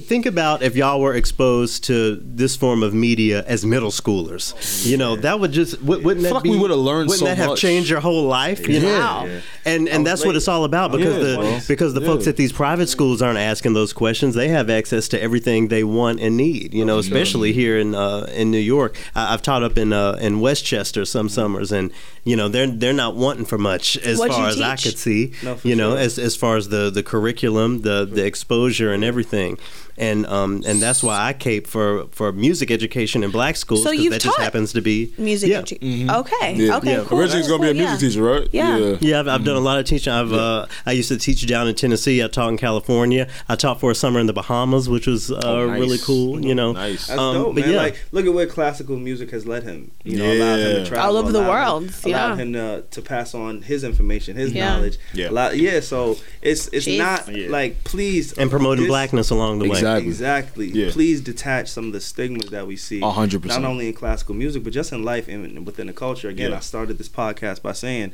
Nick Cannon is somebody I want to get that stigma. I want to get that off of him, that stereotype. I don't think he's corny. Yeah, y'all said that earlier. I don't think that he's corny. either, but a lot of people do. A lot of people do, though. So, A lot of people do. But that's how we need to address classical him, music. Mm-hmm. No, you're right. Classical music is not Our corny. black. Maybe There's it's no just part of our uninformed. blackness Like a lot that of is people get uninformed about Nick Cannon and what he has done for our culture and what he's done within his career. Right. Yeah. It's the same for classical music. It's the same for photography. It's the same for podcasting. Like all of these things. It's the same for like anime. Like that's another one that we don't talk about. Yeah, and there are a lot of black anime fans. Of course. Yeah. But talking about Nick Cannon, shout out to the movie Drumline. That's a classical music. That's a There we go. classical music Drumline. Here we go. movie. Exactly. So, Garrett, we appreciate you pulling up with us. Big fan. It's been a pleasure. If there's anything that you want to share, Shout out promote, all the things. please promote your social media. Please plug that in. So people can find you. Yeah, so you can Radio follow me. station You can follow me on Twitter or Instagram, Garrett McQueen. Hey, I'm saying hey to the camera. Garrett McQueen, Twitter or Instagram. You can also find me on my website, garrettmcqueen.com. If you want to listen to me on the air, check your public radio station for Classical 24. If your public radio station is one of the few that doesn't carry Classical 24, including the city of New York, y'all hating, but whatever. You can We're working on it. You can tune in at yourclassical.org/radio. I'm on it's 24/7, 365. I'm on the air Wednesday, Thursday, Friday, Saturday, midnight to 6 a.m. Central. And actually, next time, this is Thursday now. So later tonight or at midnight Friday, I'll be on the air. And actually, I have a piece by William Grant Still on my playlist, as well as in my first hour. There's a composer who lived back in the days during Mozart who was black. He was also a champion fencer. He led the first, he led the first all-black regiment in the French Revolution. All this history we don't learn. Yeah. But anyway, I'll talk about it. You can listen there. Again, yourclassical.org/radio. And thank you guys so much. I'm huge fans. I can't wait until next week. I'll get off work. I'm going to get on the bus. Again, put on my AirPods and tune right in. Hey. Thank you for coming in, pulling up in New York in your Timbs, man. Yeah. Well, like I said, when in Rome. Yeah, when in Rome. I was That's the first thing I noticed. Like, I gave him a hug and I was like, because New Yorkers, we gotta look you up and down or whatever. So he was like, clean oh, okay, butters. We appreciate the support. We appreciate you enlightening us and the audience. Thank you. Again, we will definitely be following your journey. Thank you for just opening our eyes and being a part of this heavy conversation. Yes. Giving your input, traveling to come sit down and talk with us. Hopefully that inspires some other people who may be in the Midwest or maybe on the West Coast who didn't feel like it was possible to get here. Like you came from Minnesota. It's not the biggest market in the world. And you made your way here. Your passion and everything that you put into what you've done allowed it to come here. When I was on tour, this is a quick story and then we'll get out of here. Well, I got this honorable mention for like a minute. Okay. Sure, cool. Okay. Got you. Forgot about this honorable mention. We gotta have that. I got him. When I was on tour, I met a gentleman who followed what we've done. And I had a post with Charlamagne not too long ago about the law of attraction and how that moment of meeting Charlamagne kind of led me to the moment that I'm in now. Basically saying, look, your thoughts become things. I truly believe your thoughts become things, and the law of attraction is real. Yes. And just to kind of sum it up, this is a testament to your work. You know, it is. And again, I don't know you personally. We don't know you personally. But I just want to say thank you for taking the time to come out here, believing, fighting a fight that many of us aren't aware of. Yeah. Yes. You know, like, you're the Nipsey Hussle of classical music. 100%. And we need you. Well, please don't compare me to that great. But again, as he said, we are all fighting this battle in the arenas that we landed in. Exactly. For me, it's classical music. And that would for be other people, it's other podcast things. would be our That's arena. right. Exactly. That's right. Yeah. Exactly. So, you know, with that being said, I just want to say thank you personally. From the bottom of our all hearts. of us. Yeah, for real. And Alex, we were looking forward what to you got this for us one. this Oh, week? real quick, it kind of ties in, you know, this terrible news of the week. I urge all of us to push compassion. I say that because I was kind of thrown off. It was a bad taste in my mouth when I went on social media this week, and I saw two particular people in rap. Now, I'm not saying that you should acknowledge Nip, even though I think you should, because that's a big person in our culture. Mm-hmm. Yeah. But at least you shouldn't be disrespectful or inject your selfish ways into the time right now. It's not the time. Long story short, I saw 50 Cent post a and I fuck with Fifth too, man. I saw Fifth post a little, you know, condolence to Nip. It confused me though. It was shady. Let me tell you why it was shady. I'm looking at a picture of 50 Cent, quote, to Nipsey's real friends and family, I send my sincere condolences. I'm sorry for your loss. God bless. With a picture of him in a two-piece suit. I mean, that is just disgusting to me. What? I can't. I don't understand what you mean. So he posted a picture from his Instagram account of himself, and the caption was, quote, to Nipsey's real friends and family, I send my sincere condolences. I'm sorry for your loss. God bless. Hashtag Lamicha Ladori. I don't know what the fuck he be talking about. Dude, it's not the time for that, man. It's not the time for that. And I hold you to a higher point, bro. Some things you can't be so jokey about. I know that's where you've gotten to in a place of your career now, where it's like you've made enough money where people don't have to take you serious, and you've accepted that troll role. But this ain't that time, bro. We lost a king, bro. Yeah. I don't want to see a picture of you. I see pictures of you every day, fam. I kind of took that the real wrong way. Something about that was so self-centered, and I started to begin with, we need to push compassion for each other. That's not compassion. It just looks like something I was supposed to do, and I want to do it the way I do it. Yeah. And I don't respect that. I think you hit the nail on the head. So Alex. this week's dishonorable mention goes to Fifth. I have Future on there too, so. What Future did? Future commented on Nip and said, yeah, we need more people like me and him. Future, Future, and Future, I love your tapes, man. Don't do this. You talk about drugs you don't do. You talk about drugs and you talk about drugs you don't do. You talk about drugs and things that hurt the black community, most specifically black men, on a day-to-day basis. And for you to think that you were in the same cloth. Me and him though? You ain't even past Russell Wilson. That's a lot. Right. You ain't even past Russell Wilson. You were gonna sit here and tell me we need more people like me and Nip. You gotta go sit down and analyze what everything is going on in the world, just to see the climate and to wake up and get out of this delirious state I see a lot of people in. So for sure. That's Alex what I is stand. mad. I'm very for sure, Alex. That was good. That was a good one, bro. Yeah, man. I didn't cry, and I agree with you on both of those things. Thank you. For sure. man.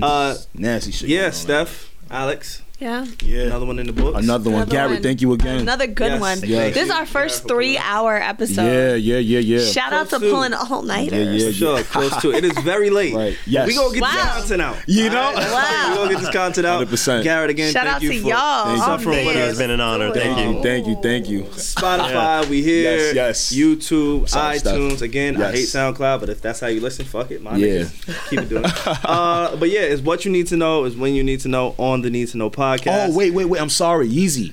We're gonna stop next week for the contest. Oh, Yeezy right? giveaves. Yeah. Come back next week and we'll let you know next week. Yeah. We'll Keep sending your feedback. Keep sending your feedback. Yes. We want to hear it. Keep sending it. You're still in the running. We love it. I'm answering them. Let's just Let's get next it. week. Let's do it. Yeah. Yeezy's giveaway. Yeah. It's what you need to know when you need to know on the Need to Know podcast. We appreciate all of y'all very dearly. Again, rest in peace, Nipsey Hussle. Yeah. One. Big facts.